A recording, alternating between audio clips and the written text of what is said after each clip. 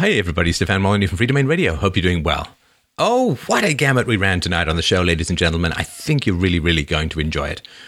A black woman called in. She's a conservative, and she's trying to figure out where she fits in the culture and why there seems to be so little receptivity in certain elements of the black community towards conservatism, and wanted to discuss certain overlooked aspects of black history, particularly in Africa. And it was a really enjoyable and powerful conversation. I want to thank her, of course, for calling in. The next caller was interested in materialism. Is it bad to be materialistic? How should we weigh the acquisition of goods versus the conservation of time? And it's kind of an aesthetic question, but it's one that we deal with kind of every day. So we had a good chat about that. And the third caller was a widow. Her husband died in some pretty tragic circumstances, and she wanted to know when it might be appropriate to tell the truth about what happened to her child. And we did have a good chat about that. And she did seem to have some trouble understanding why a man might be hesitant to commit to a woman who already has a child. So we had a pretty good chat about sexual market value, and I think she gained some insight, and I think you will too, about that whole process. So without any further ado, other than to say, please drop by freedomainradio.com/donate to help out the show. And you can, of course, follow me on Twitter at Stefan Molyneux, and you can use our Amazon affiliate link if you've got some shopping to do. FDRURL.com/Amazon. All right, well, up first today we have V. V wrote in and said, "Can I, as a black conservative, still identify as alt-right, as I agree with most of what they stand for, but throw out the philosophies and tenets that I don't agree with?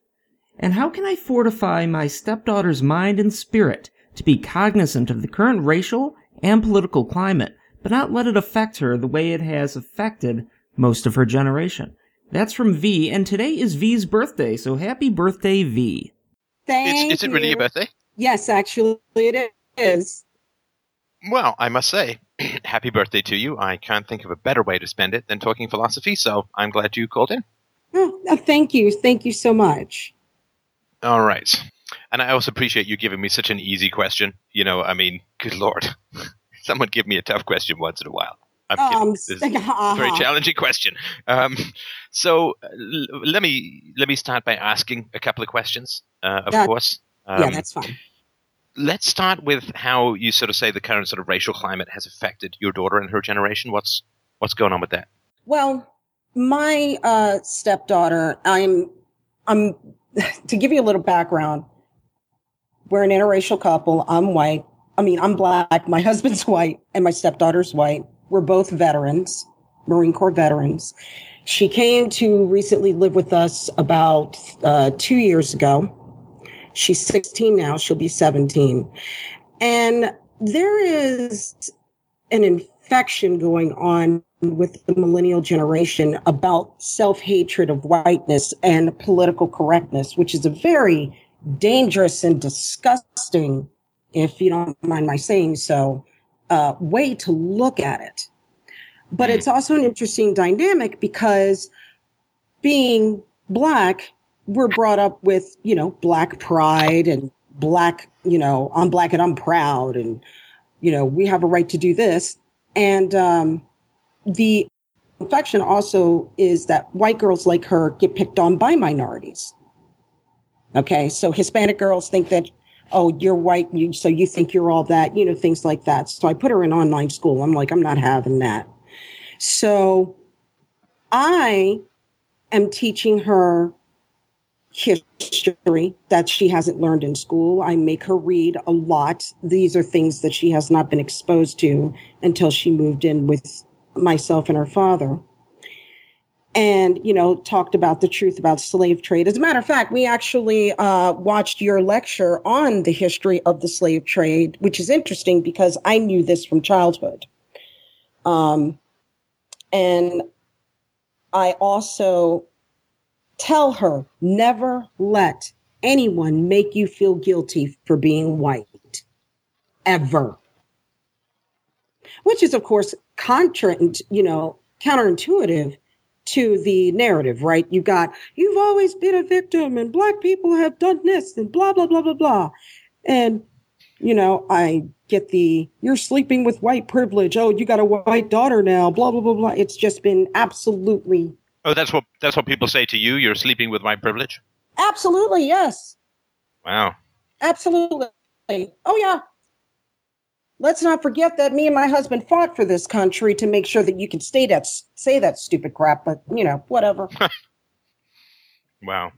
And I'm mean. I did get really mean with someone who called me all kinds of Negro bedwench. And you know what I said? And I still don't feel bad. A Negro bedwench. Yes, that is a Negro bedwench? What the? V, what the? You know what? Now I feel like it's my birthday because I'm learning so much. What does You know what I said? You know what I said? You're just mad because I had a dad. Ooh. Oh dear.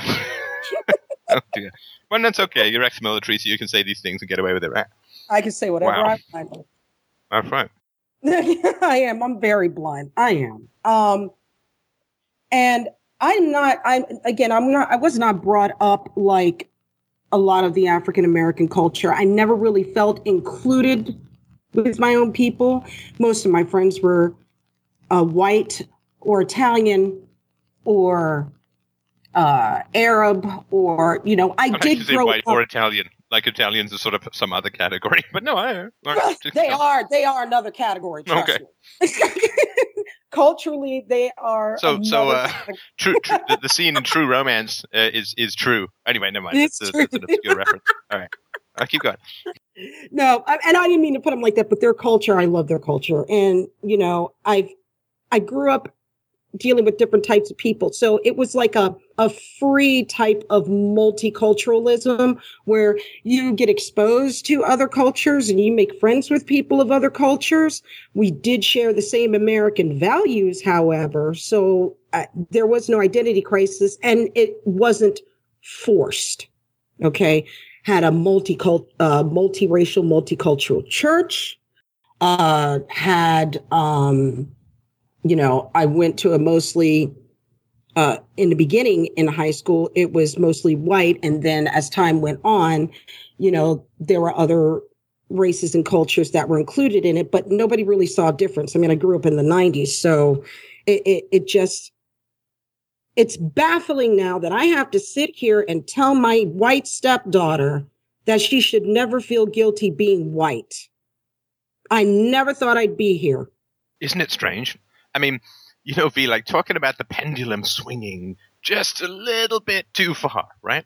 Oh, too far. It's just, I never thought that I would see this because when you grew up in the 90s, yeah, there was Black Pride. Everybody wanted to go back to Africa and so on and so forth. But you take a look at, the hip hop videos and the R&B videos, there were interracial couples in there. We had movies like Jungle Fever. We had, it was just one of those things talked about and it was done, but it was never, to me, such a hostile climate as it is now.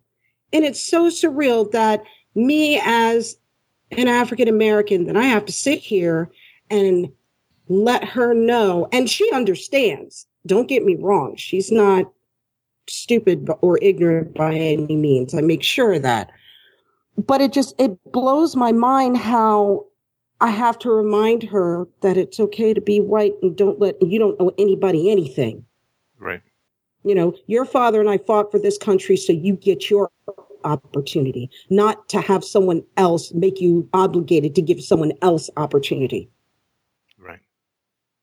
And it disgusts me. So I grew up conservative all my life. And I did not grow up in a broken home. I've never been a single mother. I never was brought up with that kind of Black pride identity because it wasn't necessary. But of course, I grew up in a household where we classify ourselves as Hebrew Israelites, which, I see the Bible as Black history. So here is our culture. And when I read scripture, it's like, oh my God, if we were kings, look how far we've fallen. What have we done? What have we done? And it blows my mind how if we were first in everything, now we're last in everything. And why? because we let an ideology, let stupid ideas get into our culture. I mean, we've done great things as a race, especially music wise. I mean, I'm a jazz musician too. I sing jazz. I play jazz cello. I've been doing music all my life. And you look at the contributions and then the literary contributions, the inventions. Sure, it's not as many as what Europeans have done, but it's there. Mm-hmm. And now we are 75% single mother households. Right. We are 80% in prison for the males. We are one of the highest populations with STIs. We are the least to graduate high school. We are the least to be accepted to college. And the Black people that are accepted to Ivy League colleges come from other European countries. America's not doing so great when it comes to the Black population. And now, because I'm married to a white man and I'm saying this, I'm going to be called a Negro bedwench, a coon, whatever. I've been getting it all my life. I really don't care. But is it Auntie Tom? Does that even come across? Is it? They call me Uncle Tom anyway, so I guess I'm okay. I guess I'm transgendered Uncle Tom. I guess whatever. I'm trying to think of the multiplicities of protected classes you're inhabiting at the moment, but I know. But V, and I'm sorry to pause on this just because I'm fascinated by these kind. What does Negro bedwitch actually mean? Do you want the politically correct PG-13 answer, or do you want the rated R adult answer? What show do you think you're calling into? Yeah. I didn't pretend we're both in the army and we're both drunk, and you can tell me straight up. A Black bitch that fucks a white man and thinks that she's better than everybody else because she got white dick. There. All right. And all right. It's I thought it was some strange vagina sorcery that like enraptured white men and made them do your bidding. But well, that too. But that's but that's another thing too. And there is this fantasy of that. And we also have another phenomenon that African Americans, especially Black women, are not admitting to, that there is a thing called Black flight too, because the way we have been acting towards our Black men, you can't sit there and say, Black men ain't that and then expect a wholesome relationship. So now Black men are leaving and they're going to Brazil and they're going to Europe and they're going to and marrying other women. Now, this is where I have issue with some of the tenets of the alt-right. So I'm glad that this segged in, because I do believe that since every other ethnicity and race has a right to celebrate their nationalism, I do not agree that white nationalism is evil.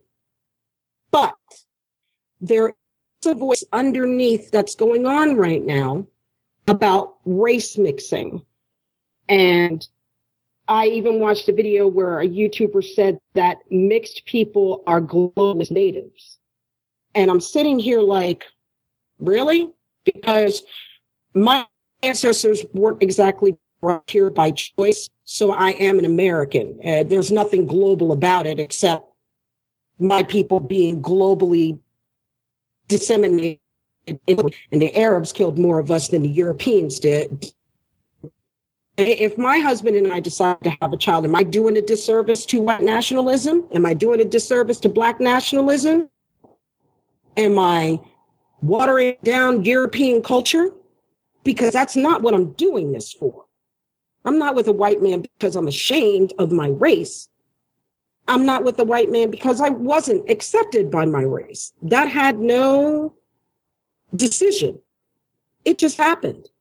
And when you believe in scripture, everybody's on the same playing field and judged in the end. So I'm struggling with the philosophy of, you've got one extreme where the globalist view, where race mixing is good and everybody should be a melting pot, which I do agree when it's forced like that. No, it's not a good idea, especially when you're mixing with cultures that do not mesh with yours.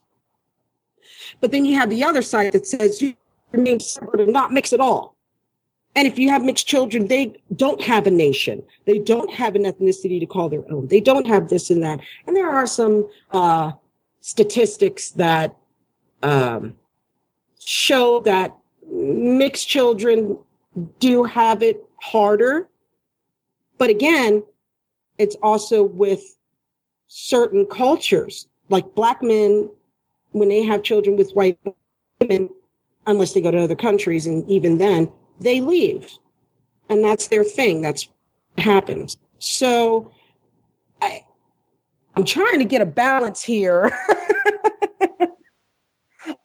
on where this is going. Keep going. I've got thoughts, but you got stuff to get off your chest, and I'm happy to be here. So keep going. Yeah, but it just seems to me that there's a part of me that's defiant. It's like, I don't have to identify as any, really. These are my ideas, and I don't need anyone to validate them. I really don't. But then at the same time, when you explain your position, you've got one or two situations. You're going to be labeled, or you're going to end up labeling yourself. It's just unavoidable. You can't just sit there and say, oh, I have these ideas, and not group them together and have some sort of nomenclature for your philosophy. It's just not going to happen. So I'm trying to find the right way to identify myself in the political and philosophical spectrum. But I don't want it to be a situation where it's like, well, you're the alt-right. They're not crazy about Black people. Yeah, whatever. As time went on and I've studied and followed the alt-right, I'm seeing that kind of voice point. And I'm like, okay, I get white nationalism, but to sit there and have a tenant saying that I may be doing a disservice if I have a mixed child with someone that I love, who I served in the Marines with, come on. So this is where I'm having some difficulty in finding that balance. And if I didn't have to worry about labels, I really wouldn't care. There's a lot to talk about, but is there more that you wanted to add before we dive in? If there is, I'll add it later if it's possible. Why do you think you didn't? You said that your community rejected you, and it seems kind of funny. Like not funny, but it's kind of tragic, right? I mean, when you're getting all these insults hurled at you for following your heart, right? For being with the man you love. Mm-hmm.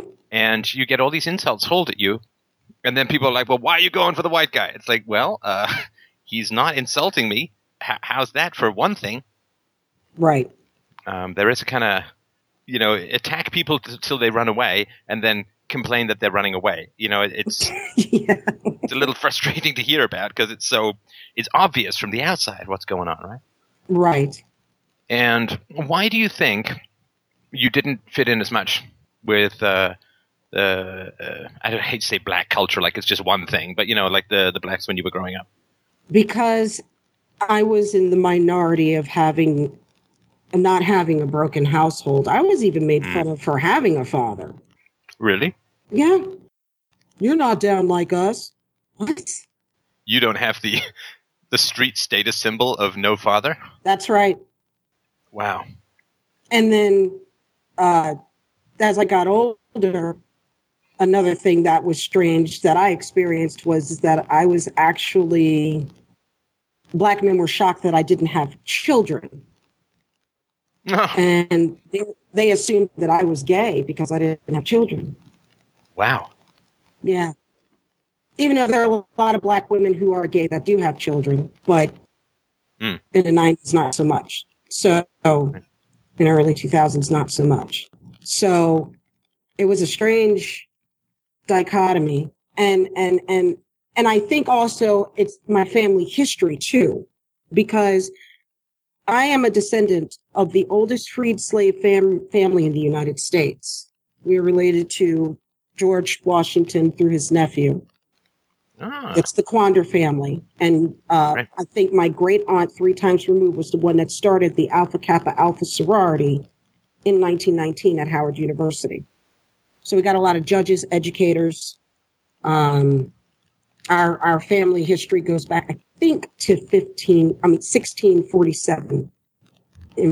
So you'd be what they call a house Negro. Am I way off base as far as that goes?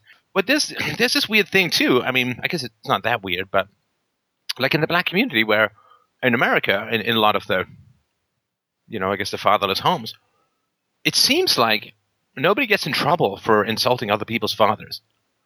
Mm-hmm. But boy, you mention anything about a mom. Right. I mean, holy crap. Holy matriarchy, Batman. I mean, that's something else. There's an old joke when I was a kid. I mean, I grew up in a lot of single mom households around. And when I grew up, it was sort of an old joke, as I said, yeah, my dad could beat up your dad. Like, really? Right. So this sort of making fun of men versus elevating women to beatific status is it's pretty common. I was just reading an interview with Ted Danson for reasons I don't even want to bother getting into, and he was like, they may think I'm goofy, but then I realized Mary Steenburgen's my wife, so he can't be all bad. And it's like, dude, you're worth like $70 million. You've been like a famous actor since I was knee high to a grasshopper. You don't need to use your wife to get cred anymore. But it's just one of these things, Mm-hmm. I can't be that bad if she married me. No. Yeah. Self-deprecation among men is a blight in society, and it is a great tragedy. And it arises, I think, that self-deprecation of men arises out of a kind of misogyny. Like, well, I don't want to tell women how great I really am because then they'll feel. I don't know what it is, but anyway, I don't know. Well, here's another thing that blows my mind too is that with the feminism, at first, if you read the history of it, let's be honest, of course we had Sojourner Truth and we had Harriet Tubman and things like that, but like the suffragette movement and then the feminist movement, it really didn't take steam until we were included. And I find, and there's a lot of black people that think this who have any common sense. It seems like every single struggle that every protected class has wants to use what our people have been through and equate it. Oh, yeah. Oh, okay. Preach it. That is so true. Like, how are you going to sit there? Gay is the new black? No, it's not. Right. Well, this is what Ann Coulter says, right? So some Mexicans say, well, we're an oppressed minority and you owe us this and that. And she's like, you're not black. No history of slavery with Mexico. Don't even try. Oh, yeah, there is a slavery with Mexico. They owned us. Right.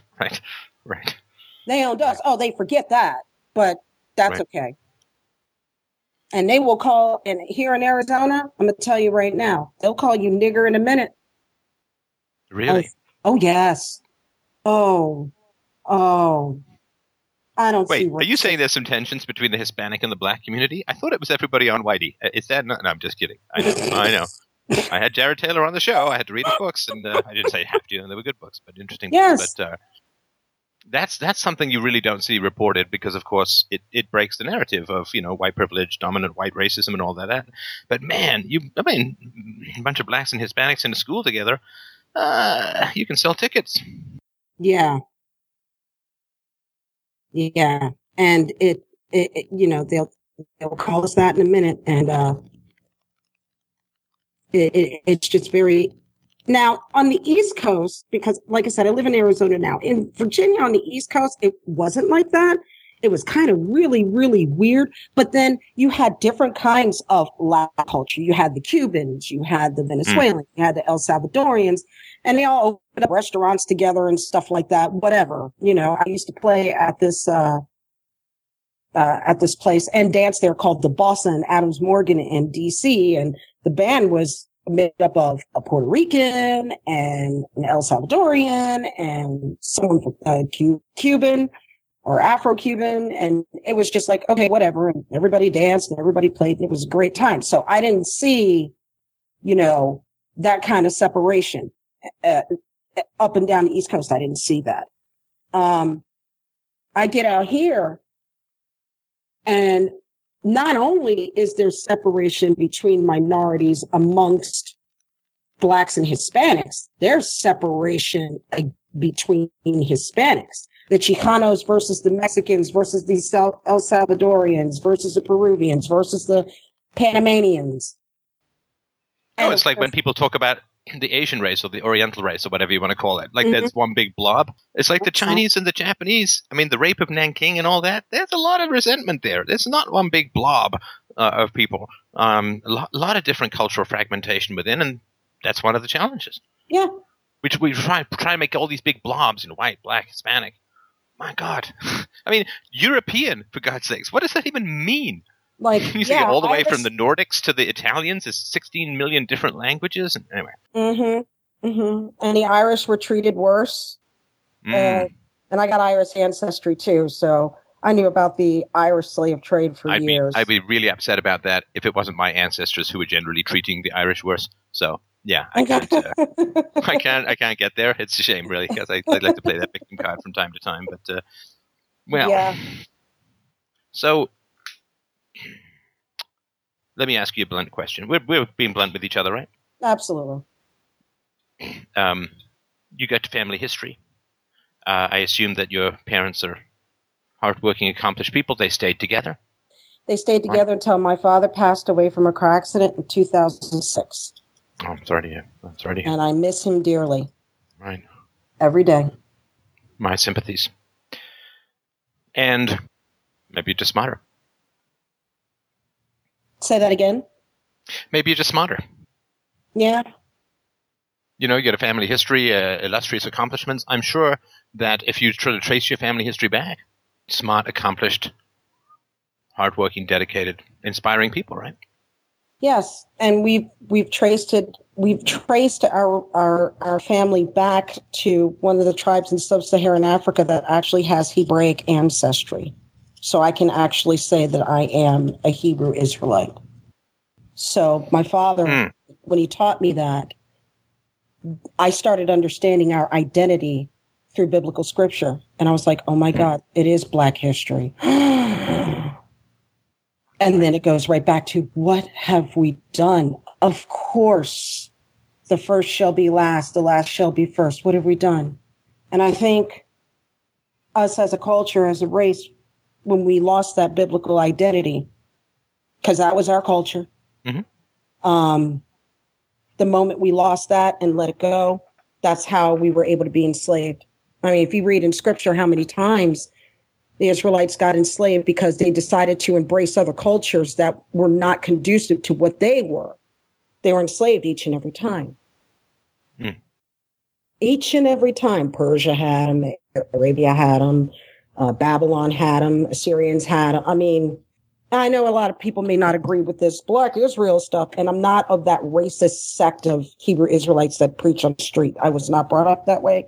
That is not what Christ agrees with. That's BS. But this is, I do see it as Black history, and I'm seeing the repetition. And even if it's not true, if you take a look at how Black culture is now, we went through the same cycles that the Israelites did then. We abandoned our dignified culture. We let in a whole bunch of other stuff that wasn't part of our culture, and we got enslaved by that culture. That was the antithesis to ours. And now, which culture? Now, when you say enslaved by that culture, which one are you talking about? I'm talking about when Black people were in power, when we were kings in Africa. We had dignity, we had an identity, we had pride, we had whole families. We had, I don't even think in America, I mean, when was as recent as the 1950s, what was it, 60% of Black families were two-parent households? More than New that? York, 1924. New York, 1924. 85%. 85%. 85 goddamn percent. So how? You know how heartbreaking that is, even more vividly and deeply than I do. That is so unbelievably heartbreaking. And what culture did we let in to break that up? Feminism.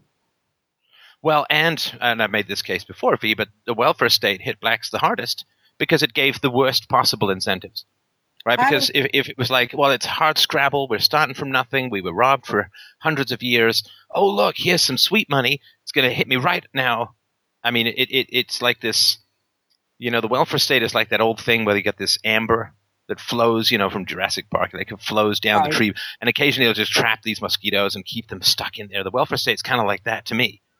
Well, here's another thing. I'm going to give you another perspective on this. Mm-hmm. I went to a convention, HorrorCon, here with a friend of mine here in Phoenix.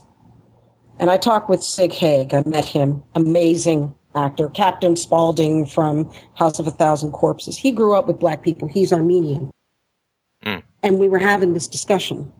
And I said, I just don't understand how, because I explained to him my position about, how the Bible is black history concerning our people and how far we've fallen. It's like, how in the world can we keep doing this again? And you know what he said? He said, because when you fight for limitations, you get to keep them. When you fight for or from limitations? For. When you fight for limitations, you get to keep them. Ooh, I just got goosebumps on my arm. That's right. That's good. Yeah. Right. Yeah. When you fight for limitations, you get to keep them. So now you have a situation. When we talk about integration, I don't think integration was a problem. I think how we integrated was the problem, because we integrated with no power. In 1924, 80% of black families were two-parent households. We also 85, I think. 85. Yeah. And we had our own economy, Black Wall Street, which was burnt down, and it was rebuilt back up like 5 days later or 5 weeks later, something like that. But something kept creeping in, having us believe that we needed validation for some reason. So someone sold us this lie that we needed to be validated as a race when we were already validated. Now, what do you mean? What do you mean by validation? Well, if you have a culture and a race that has two-parent households and he kept it that way, there is some sort of cultural and ethnic pride that goes with that, right? Yeah. You can't sit there and tell me that you have a whole culture of people that stay together. Wherever there's some cohesion, some family cohesion in any culture or ethnicity, there's some pride there. Mm. So somebody had to come in and sell us some bullshit that what we were doing wasn't good enough, and carrot on a stick, right? But if you join with us, we will help you and give you back everything your ancestors lost. The communists. Yeah, okay. Right. Right. And that's what happened. Right. And I go back to the scriptures again. That's what happened with the Israelites too. They were set apart. They had their own culture. But somebody sold them the lie that it was better to worship other gods. And then we got enslaved.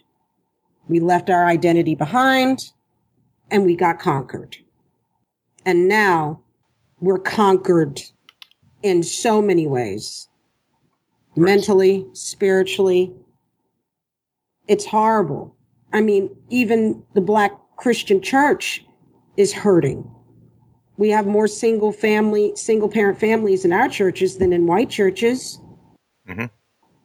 How does that work? We believe in the same God. We believe in the same rules, right? So how did this happen? The Black church back in the 1920s was also the epitome of our culture, and it was a bedrock of our identity and balance and family. Now look. Right. Who sold us this BS? Who told us that? Who came in and told us that our black men were oppressing us? What black men were oppressing us, black women? I'd like to know. Oh, I'm still trying to figure out how white men were oppressing white women anyway. Yeah. But I mean, but at least they're telling you guys that, but not all of you guys buy it. So what made us buy it? Your race still has more two-family households than we do. So what sold us this BS? And I do believe that it was easier to take our struggle and use it for their own gain. And they drove it home. Now, who's they here? You can call them liberals, communists. Right. The people who wanted to destabilize the progress of America and the West. Yeah. Correct. Yeah. We had our own banks, man. Mm-hmm. We had our own car companies. We had our own salons. We had our own universities. And and I'm sorry, black universities aren't doing so well because it's spread there too. Mm-hmm. Oh, white universities, and you know we're both whites and blacks are doing less well than East Asians, right? Right. I mean, the white family is one generation behind the black family in terms of disintegration. Yeah, one generation, and that's what I'm trying to avoid with my stepdaughter because that I don't want that. No, I refuse. I'm not going to sit there and have my oath and swearing duty, or her father's oath and swearing duty to the Constitution, to be shitted on by the bullshit that's going on right now. And I am angry. I'm not even pissed off. I'm just angry. I'm just gotten to the point I might start my own radio show and just start cussing people out because I'm done.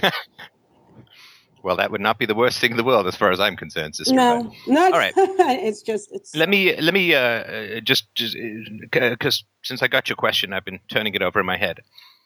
I've been trying to figure out why are white people so annoying?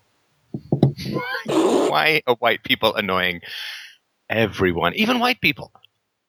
And I've got a couple of thoughts. I'll run them by you and let me know what you think. This is relevant for you, of course, and relevant for your daughter and your husband as well. Mm-hmm.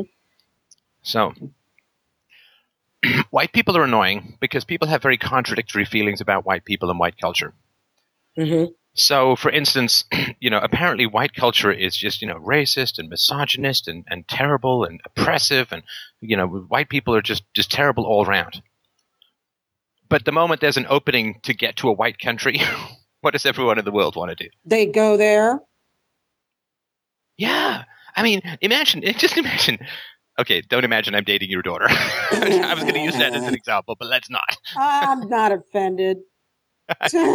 So let's say that I say to you, V, there's this woman. Oh, I hate her so much. Oh, she's just terrible. She's the worst. She stinks. She's rude. She smokes. She's got BO. She's dumb. She's a horrible, horrible human being. And I go on and on about this, right? Mm-hmm. And then this woman I've been talking to you about calls me up on the phone and says, "Hey, you want to take me out?" And I'm like, "Yeah." Oh, thank God. I get me a V card. That's not you, but okay. I get me a green card to this woman. I get right. I mean, how messed up would that be, right? Right. I mean, shouldn't from white countries the direction of the flow of human beings be in the entirely opposite direction? The way they put it, yes. I mean, when Europeans in the 19th century didn't really like Europe very much, do you know what they did? They left came to America and came to Canada and went to Australia, where they still have spiders the size of dinner plates. Mm-hmm. Right, and they have raining spiders too. Don't forget that. I don't know. I got to sleep tonight. Don't tell me these things. Just don't. Please, I beg. So now you're a spider witch. I don't know what that is. Anyway. So white people, everybody bags on the white people. Apparently, I don't say the we, right? But I mean, white people are like the worst people ever. But then the moment that white people are not guarding their borders with landmines, there's a human tide of everyone trying to get into white countries. Mm-hmm. As they say, people vote with their feet, right? Mm-hmm. And so there's this ambivalence. Ambivalence sounds like people are wishy-washy, but the technical meaning is that people have strong opposite feelings. And so people really hate, a lot of people hate sort of white people, white culture, white countries. But man, do they want to get in. And that's weird. It's just weird to see. And, I'm saying this to white people as well, right? I mean, if you sort of just think about it, and and I know we're not supposed to, but, we're going to be honest about these things, right? It's like, well, I think Iceland would be too cold for me. So let's say that Iceland says, we're handing out some citizenship cards. Well, I'm not going to Iceland. I don't, nice people, I'm sure, but too cold, a little too cold for me. So it's just that there's that aspect of things, which is like, I said this on the show years ago. It's like white countries are so racist. All we want to do is see that racist white country up close, real close. Can we come live in there? Because we just need to. We need to be out in the field for a film for the History Channel and Nova, and really see out in the field how racist they are. So I'm going to pack my family. I don't want to see it in movies. I want to see it like 3D. I want to see it up close and personal. So there's that aspect of things. Now, that's only one of the many annoying things about white people, which is like, white people are terrible. Let's go live in white people countries. That's just like, it makes no sense, right? I mean, it makes sense economically, which is that if you go to white countries and you can guilt white people into feeling bad about racism, then white people will give you money. I mean, so it makes sense economically, but it's just the ideology behind it is all kinds of messed up, right? Are you ready to get your mind blown, though? Here's another thing. White people are racist. We want to move to their country, but you make fun of other black people that talk white. Right. White people are racist. Somehow that is not a racist statement. All white people are X. All white people have this hugely negative characteristic. I think that's a self-detonating statement. It's a horrible game of you're a redneck when, Right. From Jeff Fox movie. You're a redneck when you're breathing, right? I mean, and that's sad. And, we're laughing, but I also get, you don't want this to poison your stepdaughter. I just call you your daughter, right? Yeah, she's she is. Yeah, she's your daughter. So that's number one. Number two is that white people have come up with some pretty good stuff about how to run society. I think that's a fair, objective statement. Yeah. Let's have some separation of church and state. Let's have some free market. Let's have private charity originally rather than government charity. White people have come up, and maybe not the only culture, but it's the one where it kind of took off the most. So white people have come up with some really great ways to run countries, and that's why people want to go to the white countries. But here's the challenge: if you want, you live in, let's just call it Bangorland or whatever, right? Let's say you live in Bangorland, which doesn't have free market, separation of church and state, equal rights, whatever it is, equality under the law, the good stuff that has come out of Europe. So you live in Bangorville or Bangorland, and these ideas are out there for everyone. They're not copyrighted. If you want to go to Bangorland and separate church and state, you don't have to pay a fee to whoever first came up with the idea. It's free. So the question is, why is everyone leaving Bangorland and coming to America? Because they're saying, we don't think we can make America in Bangorland, right? Right. And that is a confession of a belief in impotence and failure in being able to achieve what white people have achieved. Hard pill. In other words, the desire to flee Bangorland and come to America, rather than take the ideas of America and apply them to Bangorland, is to me an act of racism against yourself, against the people in Bangorland. I can't get it done here, so I need to go there. This will never take root here. This can't happen here. So I have to go there. Isn't also I don't mean I don't. Oh, sorry. Sorry, Sandra. I don't mean all immigration, right? I'm just saying that in general, if white people are not nice or not smart or racist or whatever, then don't come to white countries. Take the best of what white countries have to offer and put them in your own country. Mm-hmm. But if you don't think you can do that, that's important. And I think that there's an element of hatred against your own country or whatever. Isn't it kind of like a very, how can I put this? It's a blatant statement of self-hatred. You are basically admitting, I can't do this. Yeah, I mean, if it's self-hatred or despair or whatever, but it's definitely a denigration. You know, they say the first pill cost $10 billion to make, the second pill costs $1, right? I mean, the sort of 2,000-year history or 2,500-year history of Western European culture, tame the state, and all the good stuff of free market, separation of church, all the stuff that we talked about a million times in the show before. Okay, so that took 2,500 years, but now the evidence is in. The evidence is pretty clear. So why come to a racist country when you can make your country have the characteristics of the best of that racist country? In other words, if you come from Bangerland and you take the best of sort of white ideas about government and the free market and law, well, you get wonderful Bangerland with all these great characteristics of white countries, but you don't have all these nasty racist white people around. So wouldn't that be the best of all possible worlds? If we were first kings, how did we lose the ability of maintaining our kingship? If we were royalty, what was done to lose that ability? You don't just sit there and be like, oh, I don't want to be king anymore. There's a process. Right? So if we're going to run around here and say we were kings and we were first in everything, and we know that, how come we are deficient in copying that? I think there are two reasons. There's a philosophical one and there's a spiritual one. We'll start with the spiritual one first.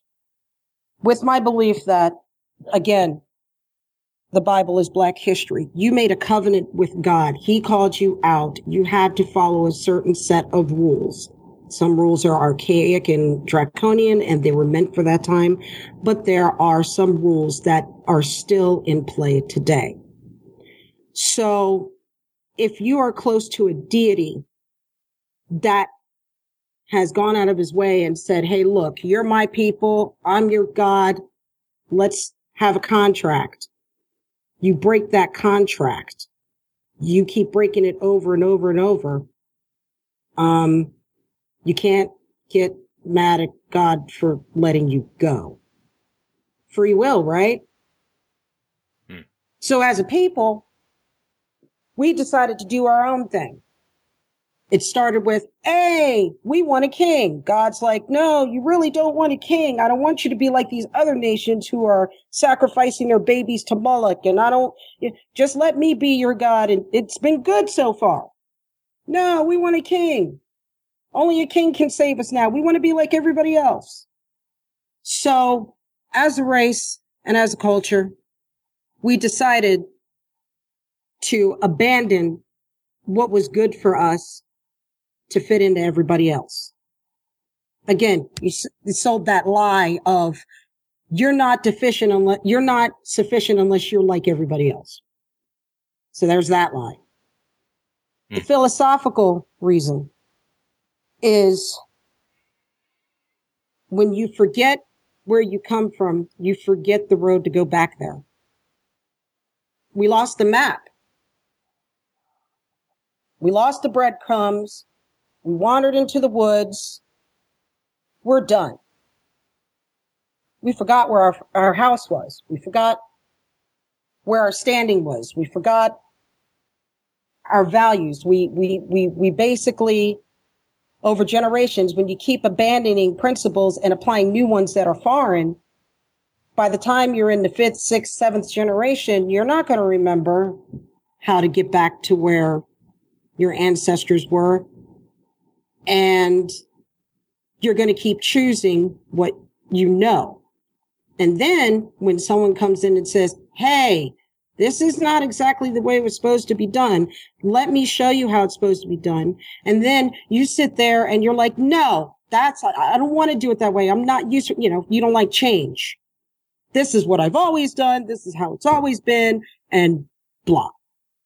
So we've forgotten how our ancestors did it. And I could sit there and talk about how they did it, but if you're not in an environment where that kind of thinking is taught to you, because, early tribes, people learned by word of mouth, by oral traditions and things like that. And out of a lot of cultures, ours as Black people, we lost our identity with that. We lost our way, and you're not going to remember, and you're not going to know how.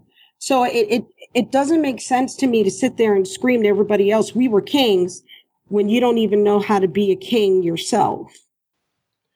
But I mean, I've heard this before, and look, obviously I'm no expert on this, but Sub-Saharan Africa, I don't think that there's been a lot of advanced stuff going on there. No. Again, right? I mean, so because Africa's like saying Europe, right? It's bigger than Europe, right? It's a big, complex place. But I think the Sub-Saharan Africa thing is it's sort of like the Aboriginals out in Australia. Mm-hmm. For whatever reason, they didn't get to the sort of Roman civilization stuff and all that, for a variety of reasons. I don't think anybody knows exactly why. But if there's information I don't have about that, please feel free to let me know. But I think if we talk about, Egypt and so on is a different matter. But I think Sub-Saharan Africa never got too far. Actually, there's a minority. It's called the Lemba tribe. And the Lemba tribe in like the 80s, this was actually special on Nova, where they were a sub-Saharan tribal African group that actually followed Hebraic teachings for a couple of millennia, actually. Right. There's a few tribes, and they are now integrated into Israel as part of their homeland now. They're a sub-Saharan African tribe. Then you have the Ethiopians. There's some Ethiopian Hebrews that are recognized by the state of Israel. And they actually did, I don't know how long ago it was. I want to say about 20 years ago, maybe, that they did DNA testing, and they're showing that, yeah, they are genetically Jews, but it's a minority. Right. And what happens when you have an advanced culture, an advanced microcosm that is surrounded by an environment that's not advancing? They leave. But it's the immigration stuff that we just talked about. Yeah. So they went to Israel. They didn't stay in Sub-Saharan. There's some that are still there, but if they're the some that are still there, they're still an isolated community and they have their own advances, but it's not one of those things where they're that the advancement is spreading out through Sub-Saharan Africa. And most of them left. Most of them are in. Yeah, or if they stay, they stay inward looking, right? Right. Marry among themselves. That's right. Okay. Yeah. Okay. They marry among themselves, which is what a lot of white nationalists are talking about. So that's why I'm like, I get it. Well, the world is not about to run out of white people, but white people's numbers are going down significantly. And apparently it's only polar bears, right? Yeah. And what happens when an advanced people goes down? We saw the fall of Rome. Yeah. That was devastating.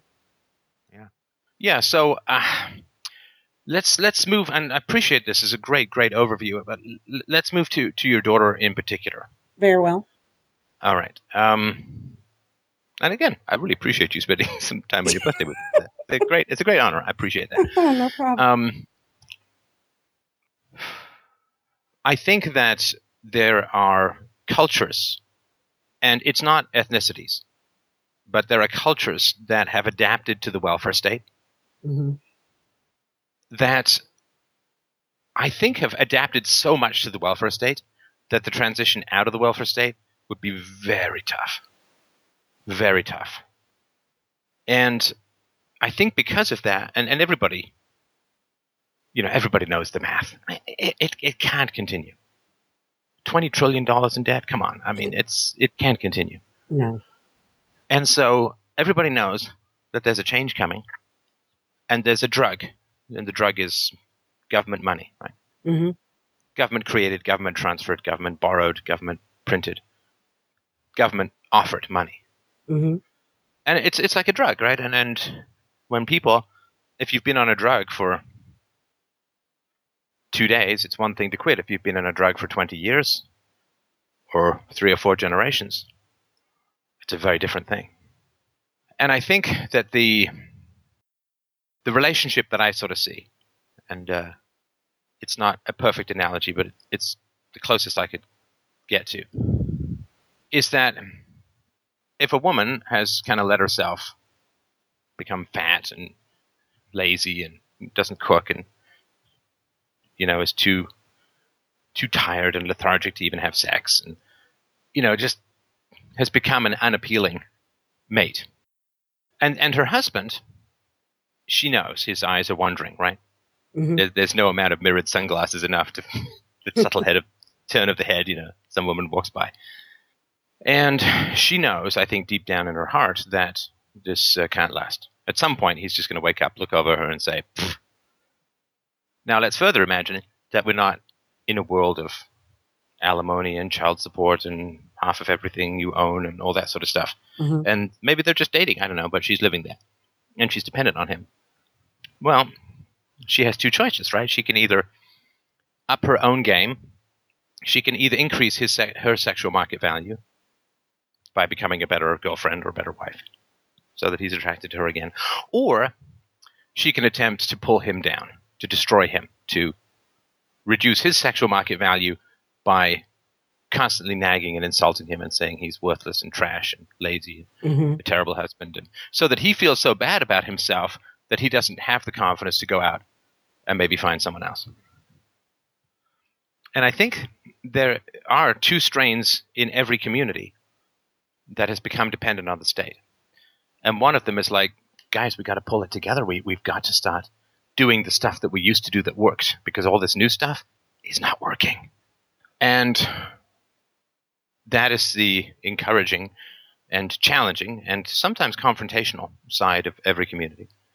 It's trying to rouse people into, what was that phrase that man said that gave me goosebumps? If you fight for limitations, you get to keep them. Right. So they're saying, look, it can't all be racism.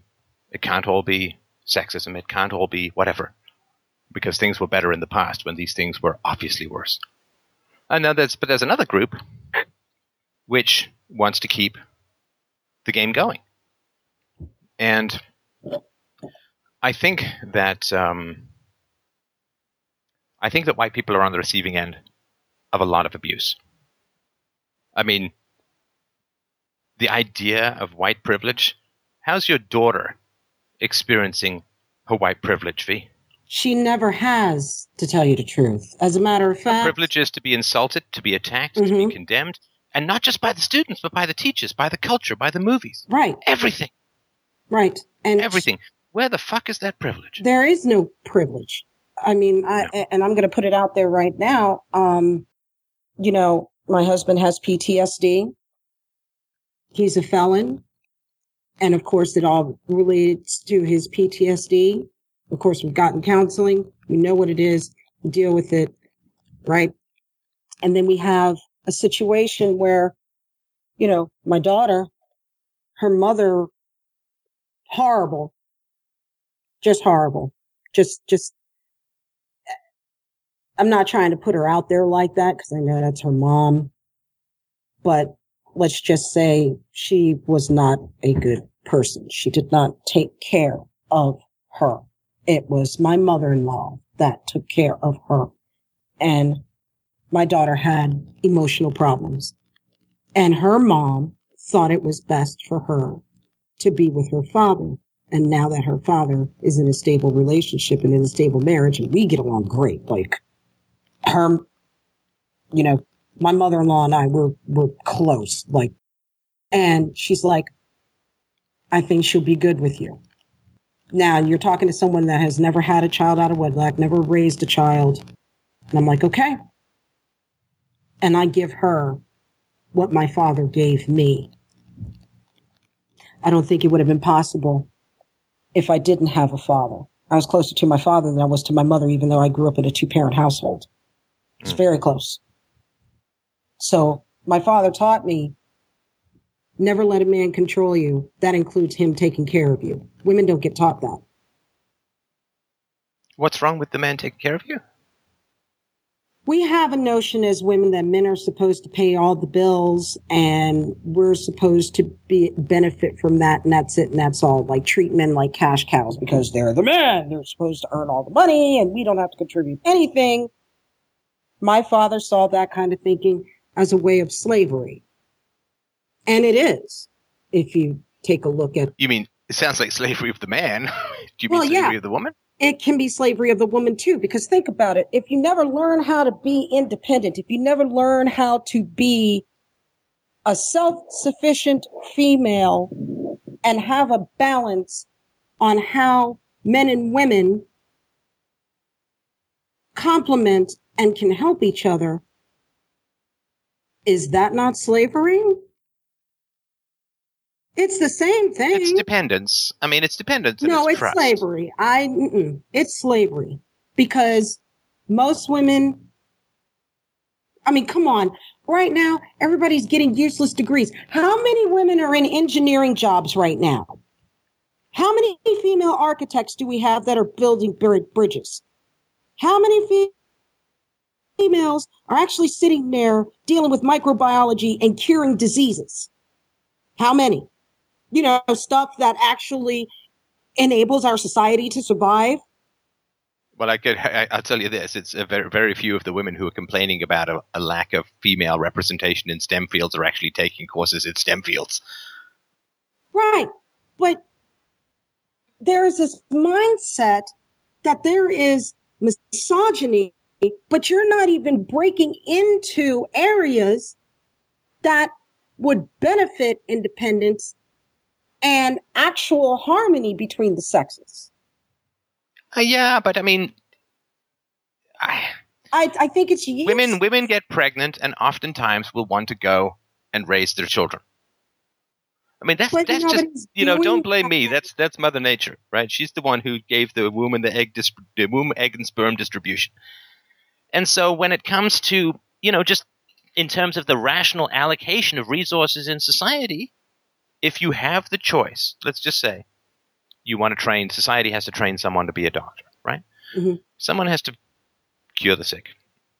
And society has the choice between a young man and a young woman. Well, guaranteed, at least with current technology, the young man is not going to get pregnant. Fairly guaranteed that he's not going to end up as a single father. Mm-hmm. And he's not going to sit, and if his wife gets pregnant and she has kids, it's very unlikely that he's going to say, well, that's it, I'm quitting to stay home. Because his wife is going to be breastfeeding and his wife's going to be up all night and she's, right? So if you have the choice as a society to invest your scarce and precious resources, because every doctor you make, that's it. That's the doctor you've made. There's not a backup doctor. You don't get to make two for the price of one. Every doctor you make. Now, if you're a society that's rational, in other words, you're driven by sort of market incentives rather than political correctness, as a society, you're going to sit there and say, you know what? We're getting more work out of the guy than the woman. Now, there may be women who don't want to have kids or who absolutely are going to, 12 minutes after giving birth, going to hop back into the operating room and start slicing and dicing. But on average, you're going to get much more engineering out of a male engineer. You're going to get much more medicine out of a male doctor. You're going to get much more lawyering out of a male lawyer. And that's not misogyny. That's just facts. No, but what I mean is the mindset now is we are having women that feel that they are owed everything. They don't want to have kids and they're getting useless degrees.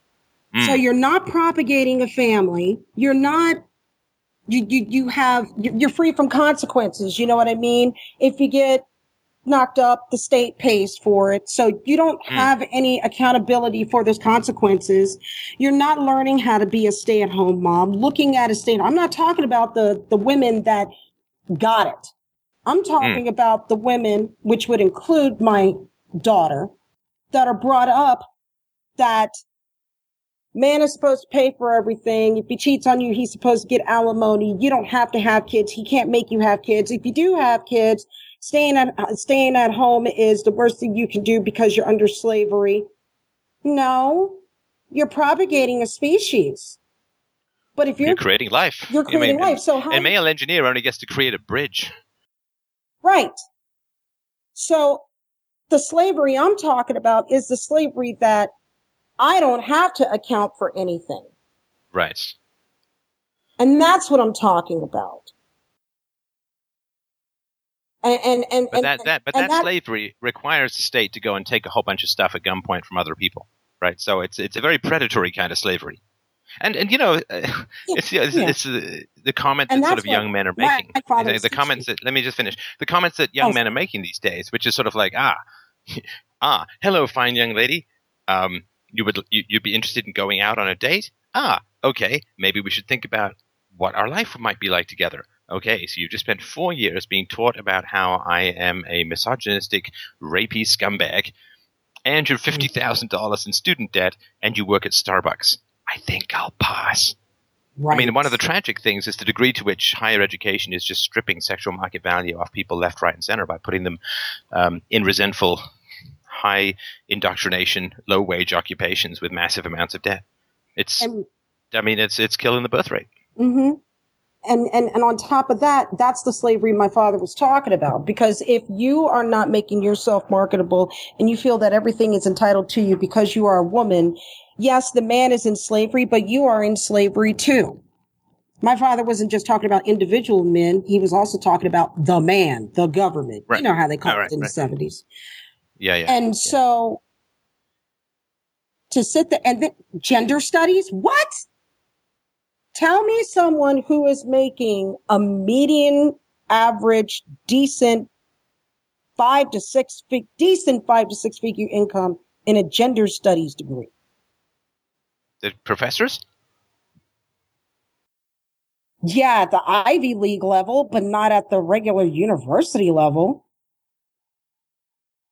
And they're with these teachers unions too, so I'm sure they got benefits, but it's really nothing it's not a profession that expands to anything, because all you can do is be a teacher or a professor or a community organizer to train other professional community organizers who train other they're not branching out into anything else. They can't take those skill set to a corporate situation to be a CEO because capitalism is bad.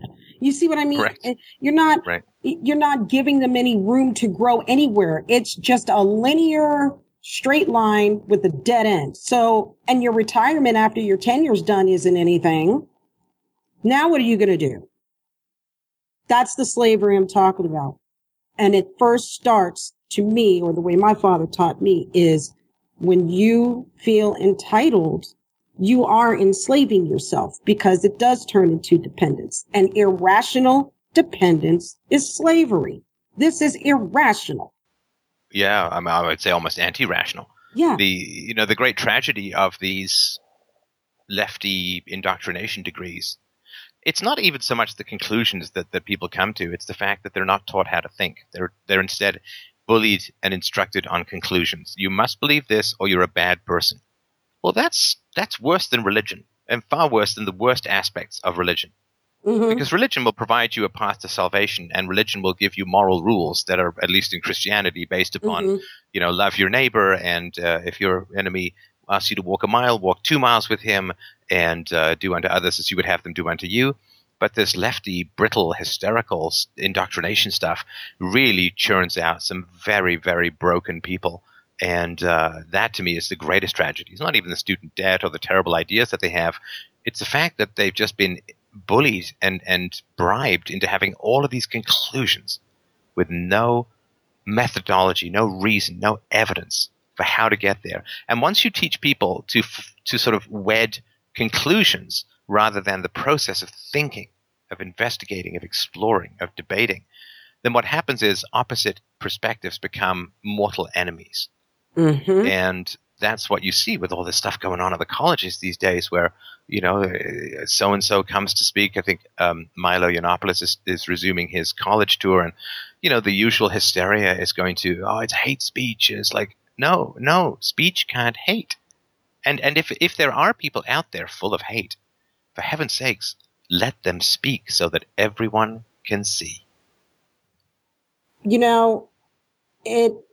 I kind of wish that we had that kind of required debate like Solon, who made it illegal to not have discourse.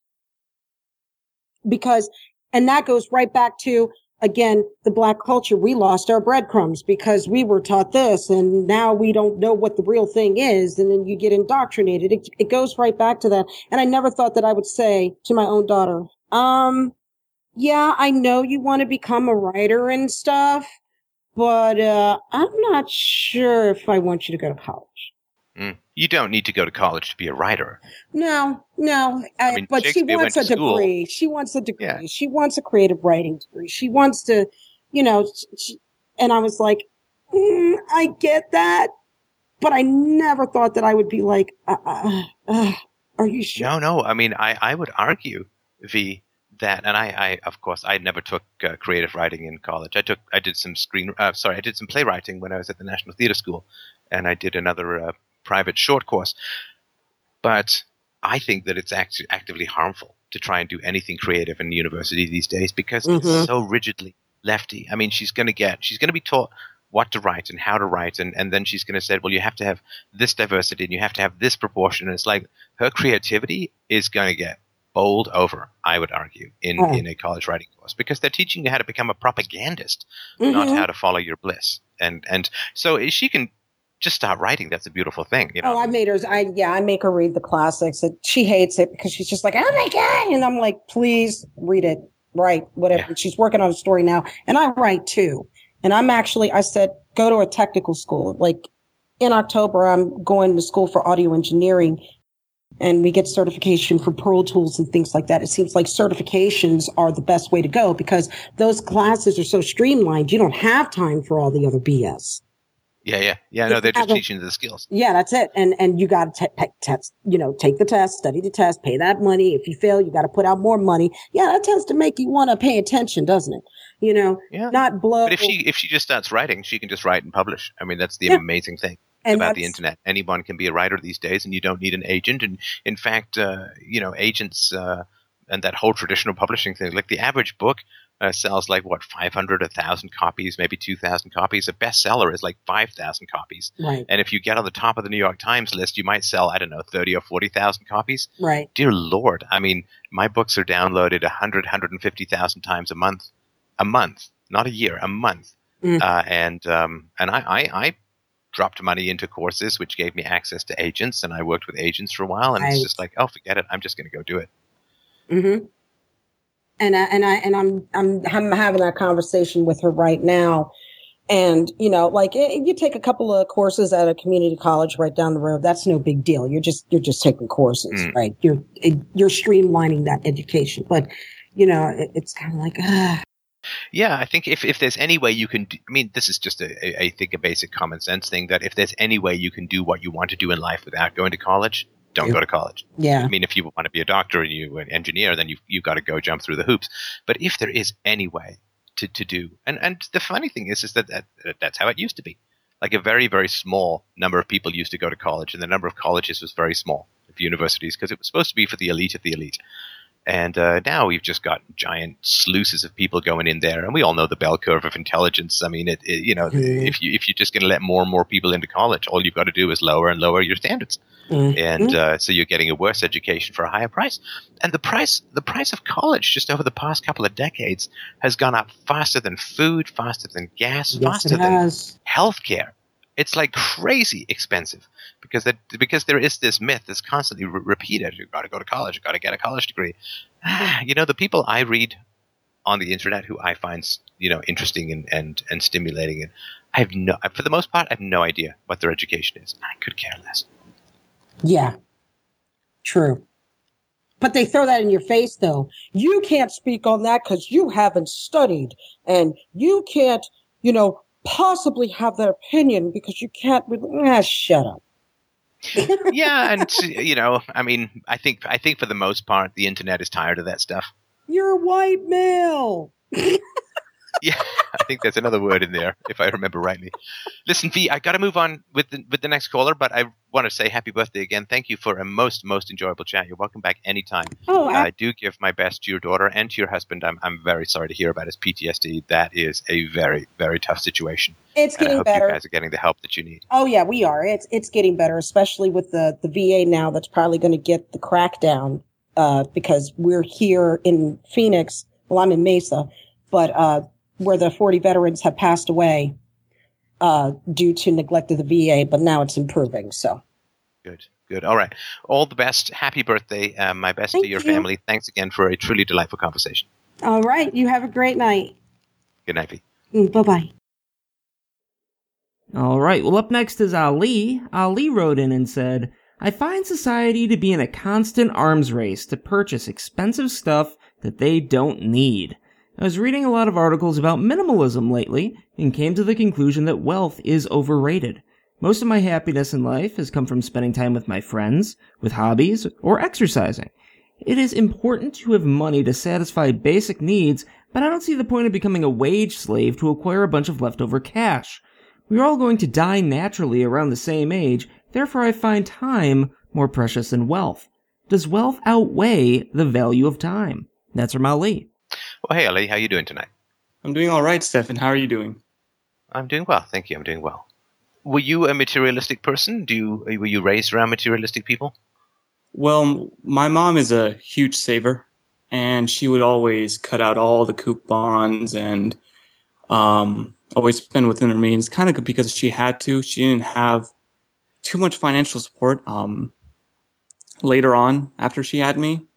So I kind of got like the whole savvy saving money thing from her, but it accelerated more once I started listening to people online and reading about minimalism and coming to the conclusion, like, you know what? You don't need all this supposed luxury junk is what I call it, because the most important thing in life I find to be is people. That's something that one person I follow on YouTube, Aaron Clary, he's always saying most important thing in life is other people. That's something that money cannot replace. Right. Well, I mean, obviously you need the bare necessities of life to enjoy and to have time, right? And money will give you freedom to do things that you otherwise obviously wouldn't be able to do without money.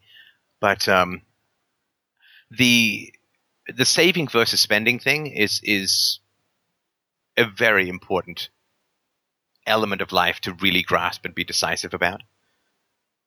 And it's sort of like a pendulum in life, right? There are times, when you're young, if you go to college or whatever, you save and then you spend. You save money to go to college, or at least your parents do, hopefully. You spend money in college, and then you go out and you get a job. And for most people, like, I was almost never wealthier than when I got my first real job out of college, because I was living the college lifestyle, but I was making decent money for the first time ever. And the gap between sort of income and expenses was really wide at that time. And so then, you save when hopefully you don't spend all that. You save your money, and then maybe you spend a little bit getting married, and you're going to spend more when you have kids and so on. But the sort of saving and spending pendulum, it's usually not something you can do in a fixed way, like, oh, I'm just going to save now, or I'm going to spend now. But it is important to know the rhythms of saving and spending in life, and neither be afraid of saving or of spending where necessary. To make money, you have to spend money in many ways, right? I mean, if you're an entrepreneur, of course, you invest in your business, so on. But even if not, right, you got to have a nice suit. If you're, I don't know, probably not the case anymore. You wear some sort of mesh thong if you go work at some high-tech company or whatever. But I do think that when people, it's an old cliche, but when people pursue material goods at the expense of their relationships, that rarely seems like a very wise choice at all. Exactly. At the same time, though, when people pursue relationships at the expense of accumulating resources, that is not wise either. And that is why I think it's one of these Aristotelian mean things. You got relationships on one side, and you've got income or material stuff on the other side. And you do need both. And there are times where relationships will be more important. There's times where you've got to go and, work the bellows of your productivity so that you can make money. And I think that trying to sort of stay on one side or the other of that pendulum is not probably a very good idea. So I think it's hard to make a hard and fast rule about it. I mean, in the extremes, obviously, right? In the extremes where people just save and never spend, that just seems a bit too ascetic. And the people who splurge without, like, have you ever had a friend, or maybe this happened to you too, Ali, but have you ever had a friend where they meet a girl, or if it's a girl, they meet a guy, and they just gotta dive into each other. I don't just mean sexually, but they cocoon, right? Like, you don't hear from them for weeks. They're just night and day with each other, and they're just merging and fusing and whispering childhood stories under the covers and all that kind of stuff. And that to me is like, okay, that may be a little bit heavy on the relationship side and a little bit less heavy on the product, like a little bit not heavy on the productivity side. On the other hand, there's of course the workaholics, right? The guys who go to work and barely see their kids and barely see their wives and so on. And clearly that's too much on the work side and not enough on the relationship side. So I think it's a balance, and it's hard to get a hard and fast rule outside of the extremes. Yeah, I find money as more of a needs to acquire basic resources, such as food, clothing, shelter. I don't think anyone's going to deny that. But it's the excess wealth. If you think about it, you're spending all this time trying to make all this money that you may never even spend, because we're all going to die at a certain age, and that money is you can't use it anymore, obviously, because you're dead. So instead of investing so much time into making a whole bunch of money you will never spend, why not work for whatever you need, and then the rest of the time pursue whatever makes you happy, such as hobbies, traveling, etc., friendships? Well, I know the argument, like, you can't take it with you and so on, but that's sort of like saying, why read books because you can't read books after you're dead? I mean, if you have kids, of course, you give your money to your children. And that is a great way of having the legacy continue and making your children's lives a little easier and all kinds of good stuff like that. And if you if you work hard and create jobs for people, then of course you've helped add to the wealth of the world and created jobs which have helped people buy houses or have families or whatever. So just because you can't take your wealth with you doesn't mean, I think, that the generation of it is not of great value in the world. Okay. I'm on a standpoint where I don't really see myself having children based on just personal preferences. But I can hear your argument as well. I know that I got some wealth towards my college savings from one of my grandparents, so I can see why passing it on can really help people within your family, or maybe young people outside of your family who you just have good relationships with. Yes. Yeah. I mean, my very first personal computer I got with a tiny inheritance from my grandmother, and it was helpful. Got me to start programming better and all that kind of stuff. So, yeah, I mean, if you don't have kids, then there's not who are you going? I guess you can leave your money to a charity and all that, which is, it's good stuff and it can be helpful. Or maybe you can put it into a fund for entrepreneurs so that they can start their businesses or whatever. But yeah, if you don't have kids, then I think that accumulating a lot of resources makes just a little bit less sense. Yeah, exactly. And furthermore, I think that, going back to my email, the most happiness I ever got out of life so far, and I haven't been alive for too long, obviously, but it's from either with my friends or bike riding or traveling, towards pretty cool spots and socializing with many of my good friends. So it wasn't exactly from making money. Making money was more of a way to make sure that, I have something to fall back on in case I need it. More like a security fund. Mm-hmm. But, it's just a way to get certain, material resources. Yes, absolutely. And that makes perfect sense given your stage in life and given your preferences in life. That's exactly what I would expect. Now, but you want to make sure that you don't turn your particular life circumstances and life choices, a young man doesn't want to have kids, you want to make sure you don't turn that into a virtue, right? I mean, it's your particular preference based on where you are in life and where you want to go in life, but try not to translate that into, well, the way that my life circumstances benefit me, or what is most beneficial or appropriate to my own life choices is somehow a universal virtue. Yeah. You know, like you say, well, I want to invest more in relationships than in money making. Okay, that makes good sense because, you know, you're not going to, you know, your wife's not pregnant, you don't need to buy a house and a crib, and right, so it makes perfect sense for you not to focus that much on it.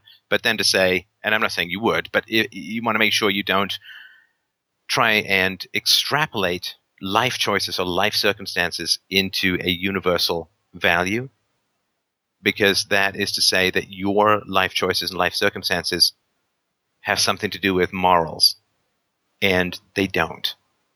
Right? I mean, obviously, if you were thinking of strangling kittens or whatever, that would have something to do with morals.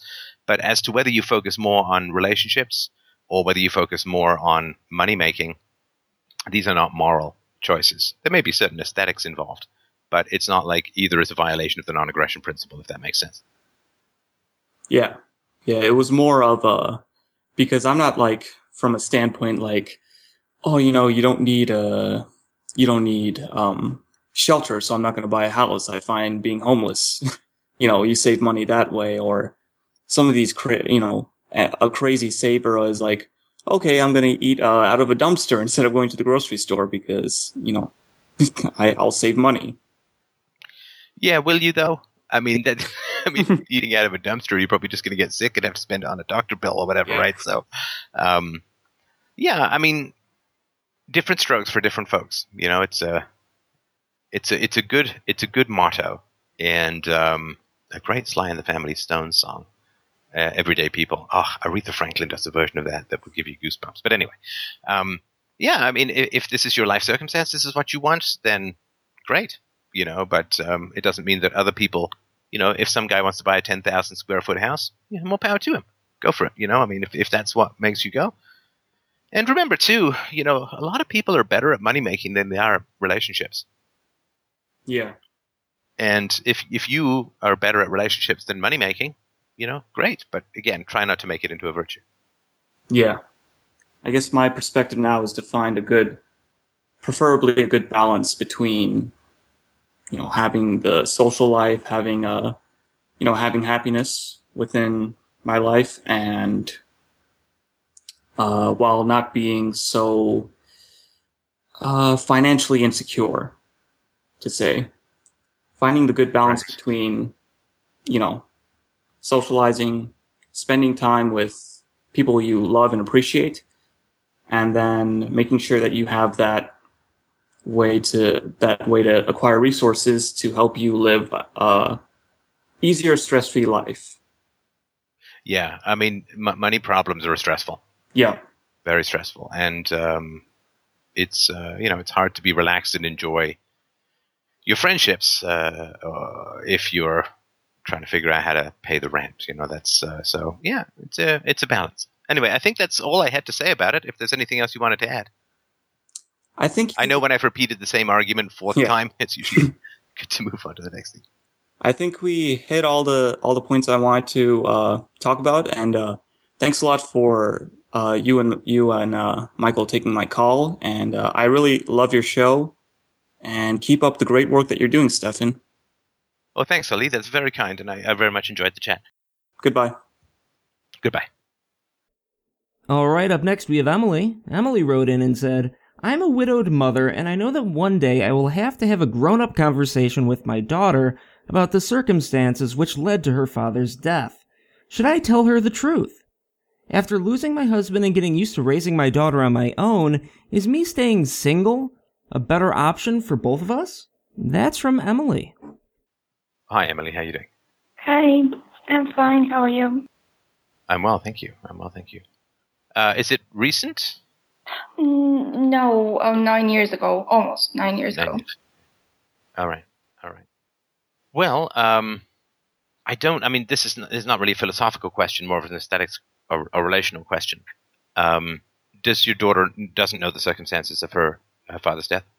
No, she doesn't. She's 10 now, and I mean, she knows that he's gone, but she doesn't know much. She knows only the things that are suitable to her age right now. And as she grows, she will have a lot of questions, and I don't exactly know how to go about it. Should I tell her everything, or should I mean, she could always learn the truth from someone else, and I think that's worse than hearing it from me, but I actually don't know what's worse. And is it, you don't have to get into the details, but is it because the details of your husband's death or the circumstances of your husband's death would be upsetting or traumatic? Yeah, they will definitely have impact on her, and they will definitely change the perception that she might have had. She never got to know him. She was one when he passed away, so she doesn't know him. And whatever image that I'm trying to create right now of him, it's going to be changed, and the way she looks at me is going to be changed, and her whole perspective of the world might be changed. I don't know. Right. Well, I mean, obviously, I wouldn't burden her. It's sort of a tautology. I mean, but don't burden her with something prior to her capacity to process it. Yeah. And I think in general, the later, the better for these kinds of things. So basically, should I wait for her to come with the questions and then tell her? I mean, that would be my approach. Mm-hmm. And unless, of course, you're seeing any dysfunction. And unless there's some kind of dysfunction that is manifesting, in which case it may be better to know. But I'm, with regards to kids and sort of age appropriate information, I'm very much one to err on the side of minimize it until you find out differently, and until the child has significant questions or there's some dysfunctional behavior that's manifesting that might be in some way related. Then I'd sort of dive in. But I think holding off, the longer, the better. It would be my approach. And the other thing that I'm thinking about is that I could always have the option of not telling her the things exactly as they were, or maybe not telling her all of the information, and basically presenting it in a different way that will be shielding her from the things that she might hear and people might say. So I don't know if I should do that as a parent. I obviously feel like I should, try and protect her from anything that might happen. So a part of me really feels like I should maybe present the situation in a different way, which is going to be easier for her to hear it, to accept it, to... No, I wouldn't do that myself. I mean, because if you misrepresent something, which basically you'd lie to her about something, right? Yeah. Yeah. If you misrepresent something, that is a very big deal. About something this important. This is not like a little white lie or something, right? And so I would definitely not tell her something that she's going to find out about at some point down the road, that you told her something that was not true about something so important. Yeah. I think that would be a big challenge in the relationship. And as far as, if it's just the two of you, you want to really protect that relationship as much as possible. And there's nothing wrong with saying, I will talk about this when you get older. Not every question demands an answer immediately. I mean, there's nothing wrong with saying, nope, this is not something I want to talk about with you now. I'm the parent, and it's something that we will discuss when you're older. I guess my biggest fear is that after she learns about her father and after she learns those things, this might change her behavior if she's, let's say, a teenager or something like that. And that's another thing that I want to avoid somehow. Right. Well, the way to keep her on track when she's a teenager is all the work that you've been doing up to now and for the next couple of years until she becomes a teenager. Mm-hmm. So most of parenting, again, it's been a while since I've read these studies, but let's say a good chunk of parenting is done by the time the kids are sort of 5 or 6 or 7. Like that's when you've really had the most impact, like the first couple of years as a parent. After that, there's course corrections, there's adjustments and so on, but the majority of it is done early. And, now you sort of in between that and the teenage years. So, keep the lines of communication open, keep honest, keep grounded, keep authentic, keep curious, practice all of the peaceful parenting virtues. And from that standpoint, that's the best thing you can do. If you've done the foundation right, then the house doesn't blow over. And so if you have concerns about where she's at, it's not going to be that 5 years down the road she finds out something about her father and it all falls apart, right? I mean, it's the work that you're doing now that's laying that foundation brick by brick, if that makes sense. Yeah, it's basically, I mean, my fear is I'm imagining it going like that. She hears from someone, because there are people that not only know the story, but have their ways of,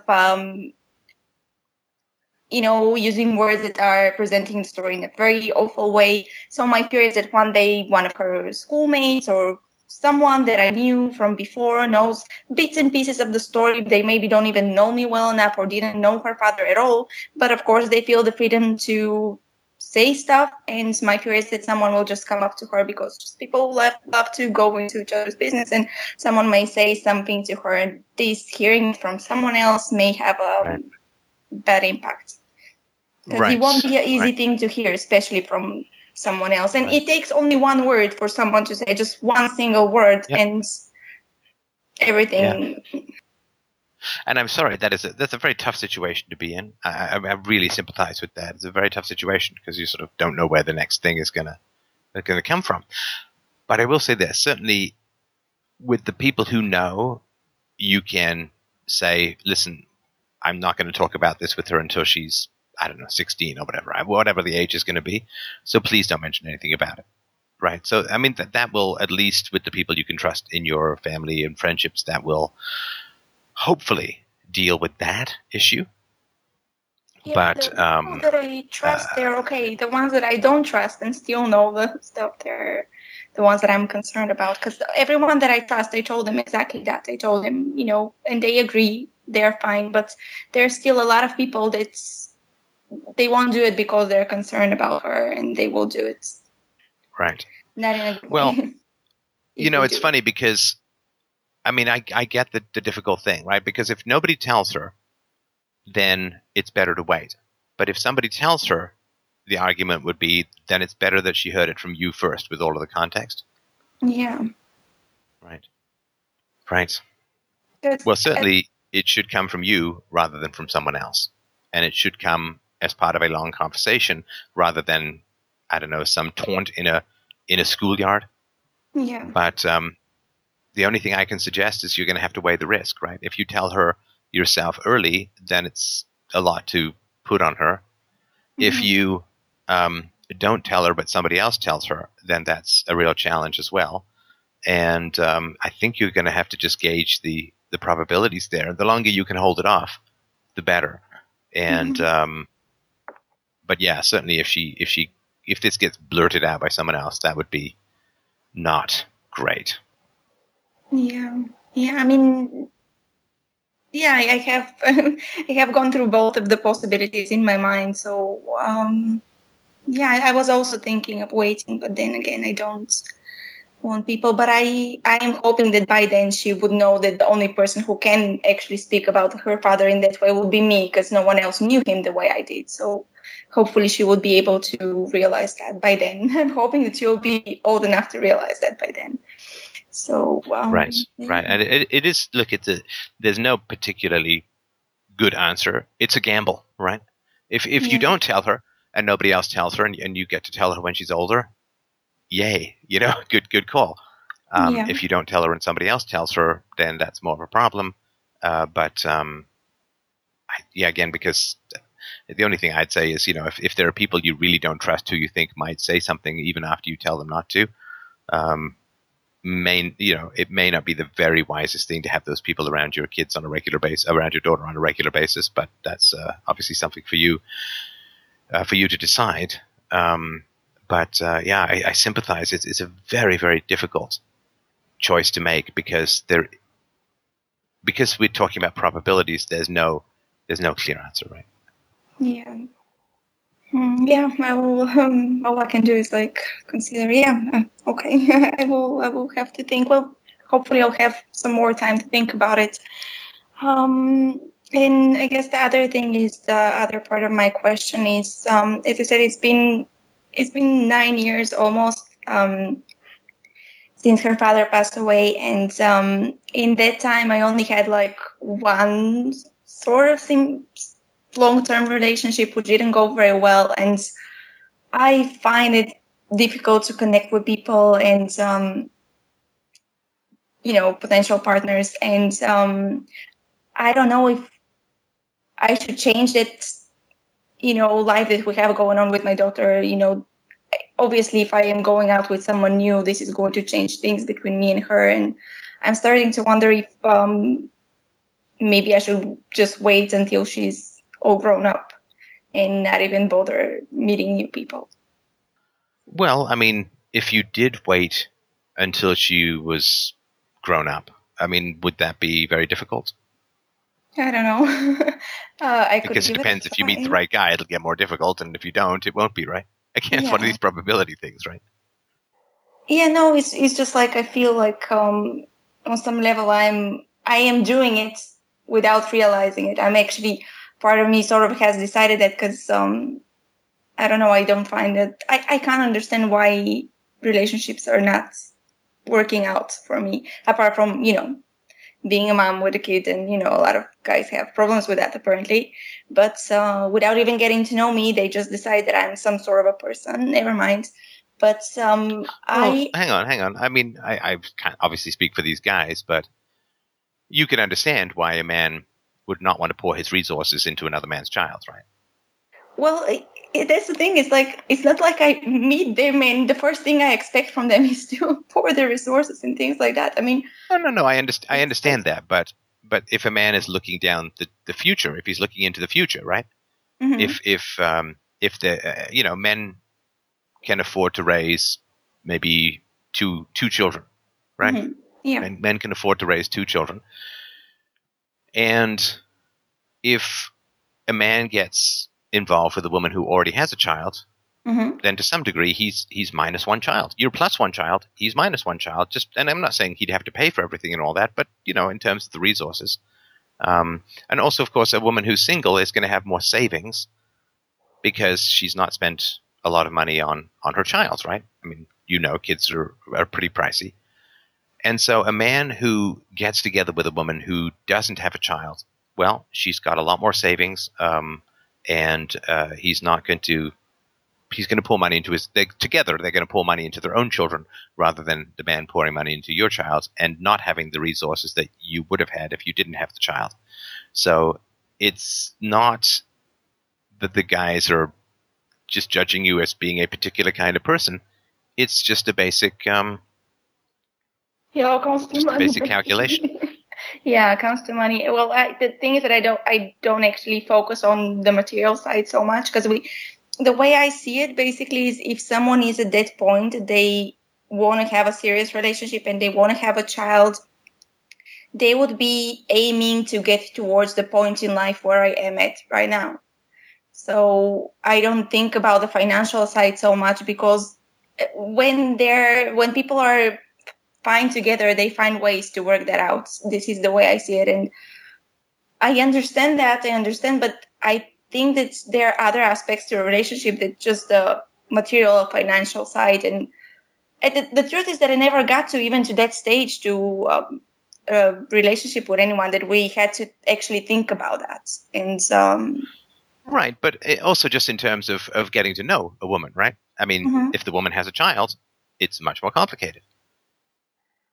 Right, because somebody has to take care of the child while you're out on a date or getting to know each other, right? You can't just go away for the weekend. You can't go drive down the coast and go body surfing in Malibu or whatever because you've got a child. No, I could. I have grandparents both sides, so I could do that. And also other girls, they work, so they could be even busier than I am. I can get myself free whenever necessary, so that's not something that is stopping me, holding me back. Well, that's okay, and that's obviously a plus. But what happens then, for me, what would happen is I'd say, okay, well, I can go away with you for the weekend, but that means that you're not spending time with your daughter. Right? So I'm taking you away from your daughter in order to spend time with me. And again, if there's a woman without a child, that's just not part of the calculation. Yeah, but I'm not saying it's impossible, but just you seem to be sort of a little bewildered as to why guys weren't, why they had a problem, right? No, the thing is that I was in that relationship that I mentioned that lasted about a year. Actually, there was actually never a problem. This is why I don't understand it. It was the relationship for me didn't differ in any way as me as a parent as to relationships that I had before as me when I wasn't a parent. Basically, I was able to keep a good balance between everything, and it wasn't the easiest thing at first, but I was able to do it. So from my point of view, I wasn't able to understand what is the big deal for the guy, because actually the guy that was with me, he didn't really feel any difference in the relationship with me apart from meeting a lovely girl, my daughter. So this is why I didn't understand it. It wasn't like, I don't know. And also I understand the financial side, but I have met so many guys, my brother included, and they would have a younger, well, not younger, but girl my age, but let's say without a daughter.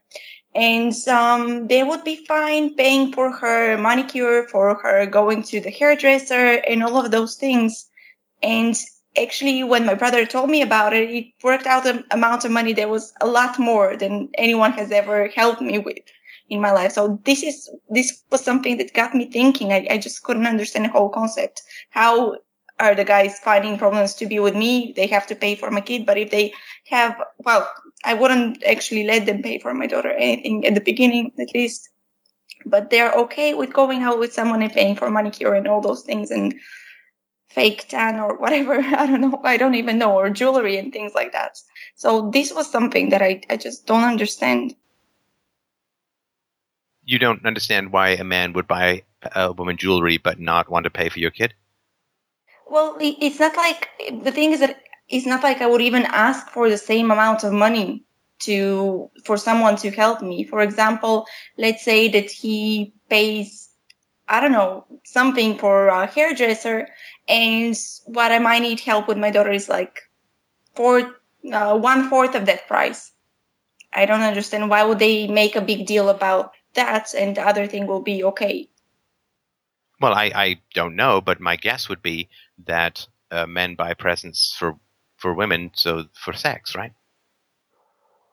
Okay, well, I still don't get it. But no man wants to buy a present for your daughter so that you'll sleep with him. No, it's not like they're giving me presents either. If you buy earrings for a woman, I don't know. I mean, I'm just guessing. It's not my particular approach to things, but this is sort of as far as I understand it. Well, no, I mean, the example that I was thinking about for people that are already in serious relationships. So it's not like just because obviously they want to maintain the relationship, but I'm talking about things that they're paying for regularly. So manicure twice a month, hairdresser, whatever, how many times a month, things like this that all sum up a lot more, to be a lot more, as if, let's say, I was in a relationship with someone, I would not even think of accepting that amount of money from them. Right. Well, the other thing too is that if you were, this is a silly way to put it, but if you were dating a guy and he kept showing you pictures of his ex-girlfriend, what would you think? Well, I would have to look at her. I don't know if she's good looking. I would say she's good looking. No, but what would you think if the guy kept showing you pictures of his ex-girlfriend? Here's another picture of my ex-girlfriend. Here's another picture of my ex-girlfriend. Oh, look, here's my ex-girlfriend in a bikini. Oh, here's another picture of my ex-girlfriend. Yeah, more than 5 times. It might be annoying. It would be a little odd, right? Yeah. Yeah, so if you're a single mom, a widow in this case, and what happens is a man comes along, and every time he sees your daughter, he remembers that you were with another man, you had sex with another man, and this is the product. Really? Yeah. That's how I see it? Well, don't know if it's obsessive, but that is a reminder that you loved someone else, that you married someone else, that you had a child with someone else, and so on. And it's just a constant reminder that you're not first in line, so to speak. Yeah, but it's a bit strange for me to even understand that, because they know that this person is gone. He doesn't exist anymore. Mm-hmm. Except he does in a way, right? To my daughter, yeah, but yeah, I never thought of that. I don't know what it's like from the guys. So I don't know. Yeah, never thought of that. I mean, it's a constant reminder of a man you loved and married and slept with and had a life with before. And it's not your fault. It's not your daughter's fault. It's just, it's there. Yeah, but it's not exactly like showing a picture of my ex. It's not the same thing. It's more vivid. It's more vivid. No, but it's something that you can accept into your life. It's like the ex-girlfriend. No, I don't want to accept her or her image into my life. But my daughter is also part of me. It's not just my ex. It's no, absolutely. Part of me. Your daughter is part of you, and he's part of your ex-husband. He's just not part of the boyfriend. You're always outside that circle. You're always, as the guy, I guess for the woman too, if it's a stepdad. Oh, sorry, a woman too, if it's a single father. But yeah, there's you and your daughter and the ghost. And you're never going to be in that circle in the same way. Now, I mean, this is not to say those families, the sort of blended families and so on, they could work and all of that. But I'm just saying, it is... I'm just telling you this is probably some of the reasons as to why some of the men might have some trouble. Are you saying basically that even if I put in a lot of effort to make the person feel included, they will still have this, as in they will feel like that no matter what I do? Well, I can't speak as to what people will and won't feel and how much effort you put in. But biologically, it's you, your daughter, and your ex-husband. Until maybe I have a child with him, and then it will be more balanced, or I don't understand. Well, the whole point of romance is the getting of children, right? The whole point of having a sex drive, sex organs, romance, dating, buying people tans and manicures, haircuts and all that. It's all to make children, right? Okay. And men want to have their own children. And women want to have their own children because that's how we are biologically. That's how we evolved biologically. Like any person or any genetic predisposition to not want your own children would very, very quickly get bred out of the gene pool, right? A preference for one's own children is foundational to us being biological organisms. And so for a man to say, well, I want to put my resources into another man's children, it's not impossible, and I'm not saying it could never work, but you seem to be confused about why it was difficult. Well, I'm telling you why it's difficult. Because men want to have their own children. Because that's what our genes tell us to do. But me having a child doesn't stand in the way of me having his child. It certainly does. That's if he only wants to have one kid. If he wants to have 3 or 4, I don't understand why there should be a problem. Well, no, let's say he's got enough resources for 2 children, right? Okay. So some of those resources are going to go to your daughter, which is less for his other children. I mean, and I'm not saying it's like that you take his money. I'm just saying if you imagined yourself without a daughter or without a child, then if you get married to a man and you have 2 children, then 100% of his resources are going into 100% of his children, right? And if you have a child and then you have another child, well, first of all, you have this kind of odd family where one child is going to be, I don't know, 10 years old or 12 years old, and then you have a baby. So you have a big gap in the siblings already, and then they're half siblings, and whether that matters or not, who knows, right? But when one kid is 6, the other kid's going to be driving a car. I mean, how is that going? I mean, you kind of want siblings somewhat close together in age, right? So that they can sort of go through those things together, right? Are you basically saying that I missed my chance? I'm not saying that you've missed your chance. None of what I'm saying should be interpreted as you have no chance of dating or no chance. I'm just because you seem to be because earlier, and I hope you'll listen back to this. Earlier, you were saying, "Well, apparently it's a problem for guys that I have a kid and so on," and I'm trying to explain it to you, so that you can be sensitive to what a man might be thinking or feeling, right? Because if you have this approach like, well, it should make absolutely no difference that I have a kid because there are grandparents, that doesn't show a lot of, I think, alertness or awareness about what the man might be thinking or feeling. And the man might deny all of this. The man might not think that this is appropriate to say and all of this. But biologically, I think it's fairly unassailable that we want to put our own resources into our own children. And again, this doesn't mean any of this is impossible, but I think you need to be aware of the challenges so you can at least address them at some point. Yeah. I didn't see things this way. The way I saw it also is I see other couples and people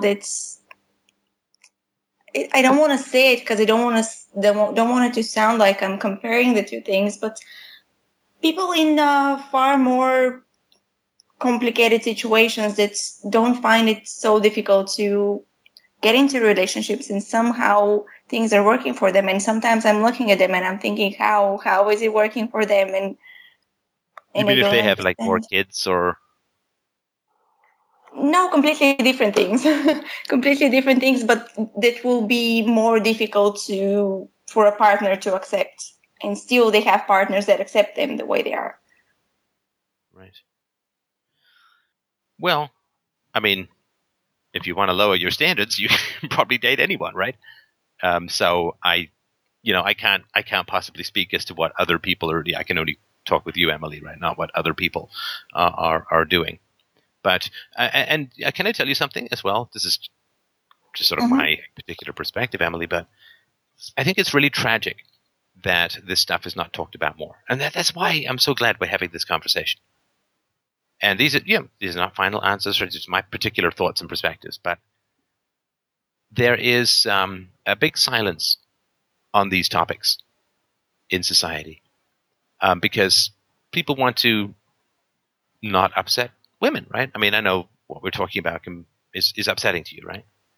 Not really. I'm actually glad. Oh, good. You're right. Okay, good. I don't hear those things. I want to hear those things, and it's you should hear very these helpful. Things. Yeah, and, you should hear these things. Yeah. Let me just see here. I'm going to look something up for a second here because I was watching a movie the other day. What was it called? It was called. It should be in my list here. The Rebound. Oh yeah, I've seen it with Catherine Zeta-Jones. That's right. Yeah, it's a good movie. I'm not going to say it's just because of her I was watching it, but me too. Me too. But okay, so you remember the movie, right? Sort of.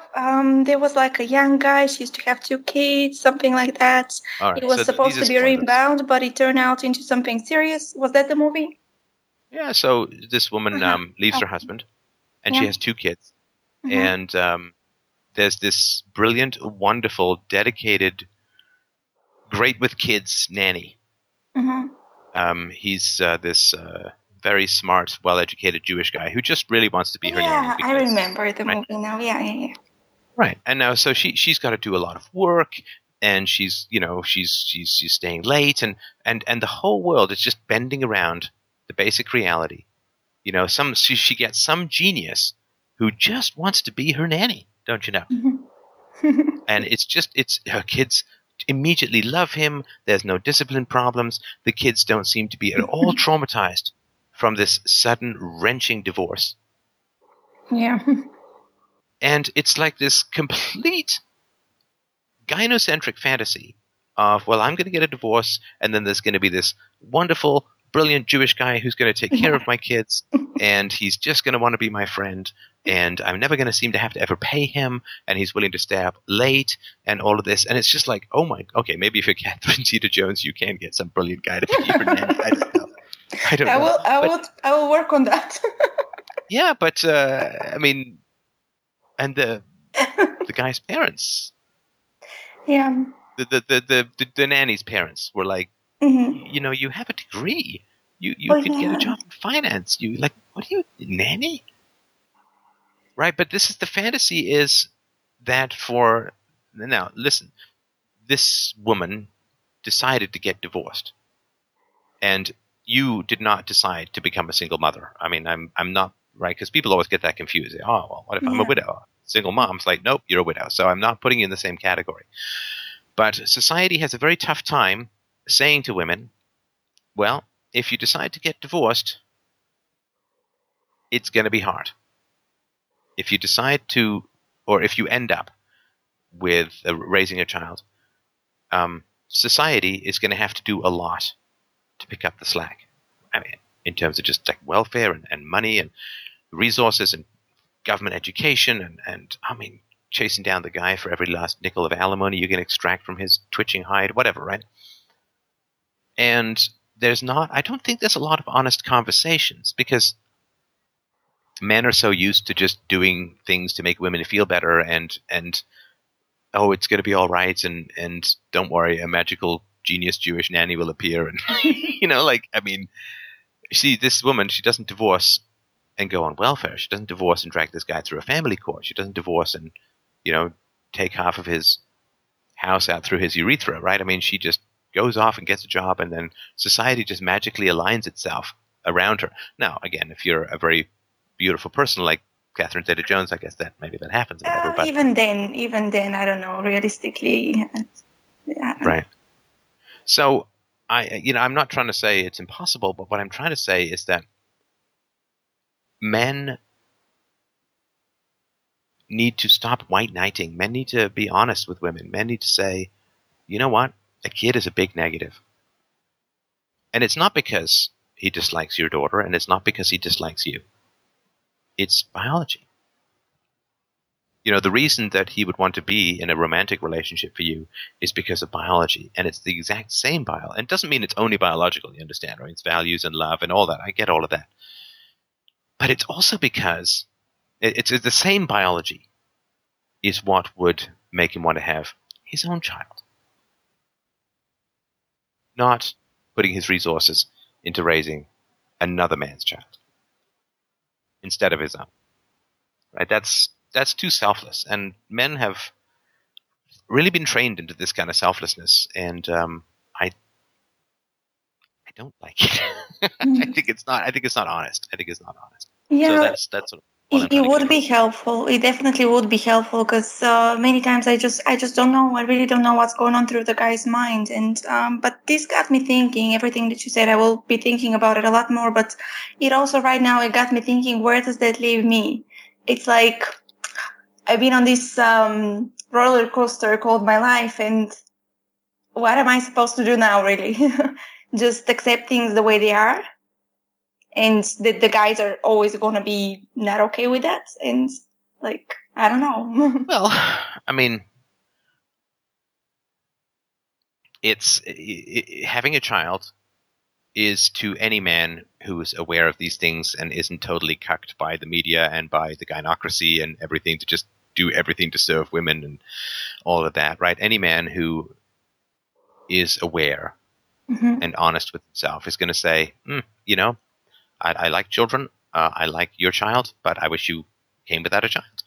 Now, what that means is not that you're doomed, but what it means is that you have a minus in your sexual market value.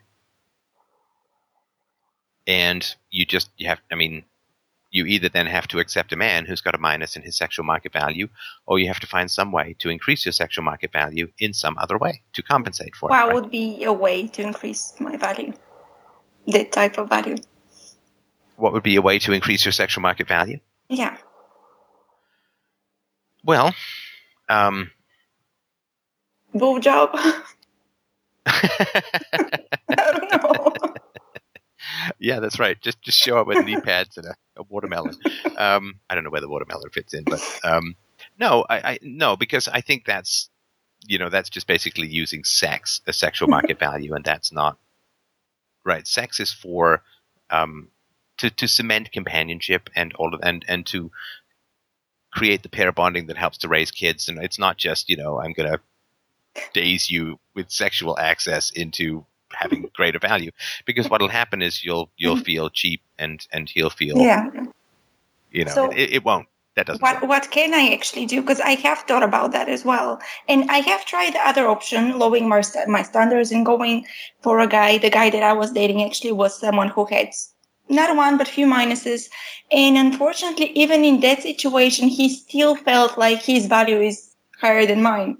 So once that started happening, I just couldn't take it anymore, because the second certain men, they have this thing that the second they know that your value is low, they will push you and they will make you feel even smaller. It's like he's using the fact that I'm a parent, and he's always twisting it and showing it in a way like I'm always going to be less than him. I'm always going to be not as desirable because I am a mother, and that's it. Like, he's always going to be better than me, no matter what. Always more women are going to be with him. And that's not right. Don't do that again. Yeah, don't do that again. Because, I mean, that's cruel, right? And what you're describing is very cruel. And don't do that again. I mean, for me, I think that the way to raise your sexual market value there's a number of things that you can do. Number one, of course, and I've seen your picture, you're attractive and all of that, and I'm sure you're healthy and all of that, but more exercise is always a plus, I think. And also be an absolutely great person, right? That to me is the ultimate sexual market value. Just be a great person. Be positive, enthusiastic, curious, empathetic, helpful, and raise your standards of how you behave with people. I mean, it's a pretty good thing to do, I think, as a whole in general. But I am working on both those things. Right. So just be so great that he's like, you know what? You have a kid, but you're such a great person. I'm in. I don't know how that would work, because compared to other people, I mean, I don't want to say that I'm great, but I definitely see that how in many, many other people that I've met, you can see that I have done a lot to improve myself, and I have grown a lot more than other people. No, listen. I don't give me an advertisement for yourself. I know the circumstances. I'm trying to say. Hang on. Let me finish. Yeah. I know the circumstances of your first husband's death, and you also just told me that you were with a guy who put you down. Yeah. Right. Also, earlier you had no idea as to why a man might view you having a kid as a negative. You have a ways to go, as we all do, right? But you have a ways to go in terms of being the ultimate partner, right? Because I'll tell you this, right? I mean, this is, to me, just dating 101, Emily. If I went on a date with you and I found out that you had been with a guy for a year who put you down, that would be a big red flag. Well, he wasn't doing it the whole time. I mean, he basically started doing it at the end of the relationship, because at the beginning he was all his best behavior. And this is where people aren't being honest with you, Emily. People don't just suddenly change towards the end of a relationship. They don't just suddenly become different people. They don't become new people. They don't switch personalities. Right? I guarantee you that this man you were dating, if he's as cruel as you say, it didn't just come out of nowhere. It was there earlier. Maybe you didn't see the signs. Maybe there was something else going on that blinded you to it. But if you were to say to me, well, my excuse for being with a guy who was cruel is that he was fine and then he became cruel, I would be like, well, people don't really change that fundamentally. Well, either you didn't notice it or you're not telling me the truth. there was a long period of time because I haven't been with anyone for 5 years. So for a long, long time, I was just wondering whether I'm just not taking things out of proportion. Because for 5 years, I pretty much forgot how a relationship should go and what is normal and what is not normal. So when he was saying these things that I'm wrong, I actually had to really ask myself, am I being wrong in expecting those things? Am I being wrong in thinking those things? So there were a few months when I was just really wondering, and I didn't have anyone who was in a similar situation to ask, because most of the people that I know, if they are dating. No one had like this huge gap and didn't remember what it's like to be dating. So yeah, but then but then I would hear, Emily, that you have 2 sets of grandparents, right? Yeah. So do you not tell them about the man that you're going out with for a year? Well, that's the thing. I change countries, so in each country I have one. Oh, come on. Are you telling me they don't have the internet? There's no Skype, there's no phone? Come on. Oh, no, it's like the parents of my husband, I couldn't talk to them about those kind of things. It wasn't. But your parents? My parents, they were in a different country at the time, so I talked to them about it, but not a lot. Right, so that would be, another red flag for me, which is that you ended up in a relationship. I don't know if abuse is too strong a word, but you were badly treated in a relationship, and there didn't seem to be anybody who was there to set you straight or to give you a better perspective. Well, my brother actually, he was, because I was sharing a lot with my brother because he just felt more comfortable, so he was it really helped me to make the decision to just end the relationship with that person. Right.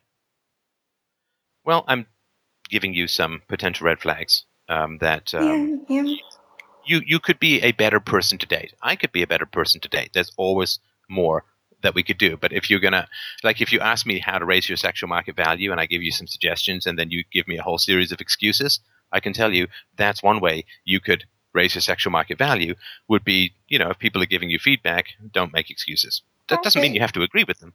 But no, I do, if you immediately start agree making excuses, then it doesn't sound like you're into getting much feedback, and that may not be optimum dating value. I understand. I was just doing it in some sort of automatic way. I didn't really realize that I was doing that. No, I get it. So that's, it's not always fun to get feedback that is not always perfectly flattering, but it is important, right? Trust me, I get lots of feedback. I get lots of feedback on this planet, and it's not all flattering. And so, but that's how we improve. And if people give us good feedback that's helpful, then we improve because we listen to it. If people give us really terrible feedback that's negative, then we have other choices when it comes to those relationships. So those would be my suggestions. Okay, I'll move on to the last caller. Thank you so much for the call. Thank you. Listen, thank you too. Emily, I really do sympathize with the choices and the situation that you're in. It is a difficult situation, and I hope that our conversation was helpful to some degree. It was. Thank you. Great. Thank you. Bye. Thank you, everyone, so much for these wonderful conversations, which I look forward to so much every week. And you can help support the show at freedomainradio.com/donate. And you can follow me on Twitter at Stefan Molyneux. Please use our affiliate link if you've got some shopping to do, fdrurl.com/Amazon. And thanks, everyone. Have yourself a wonderful, wonderful weekend. We will talk to you soon.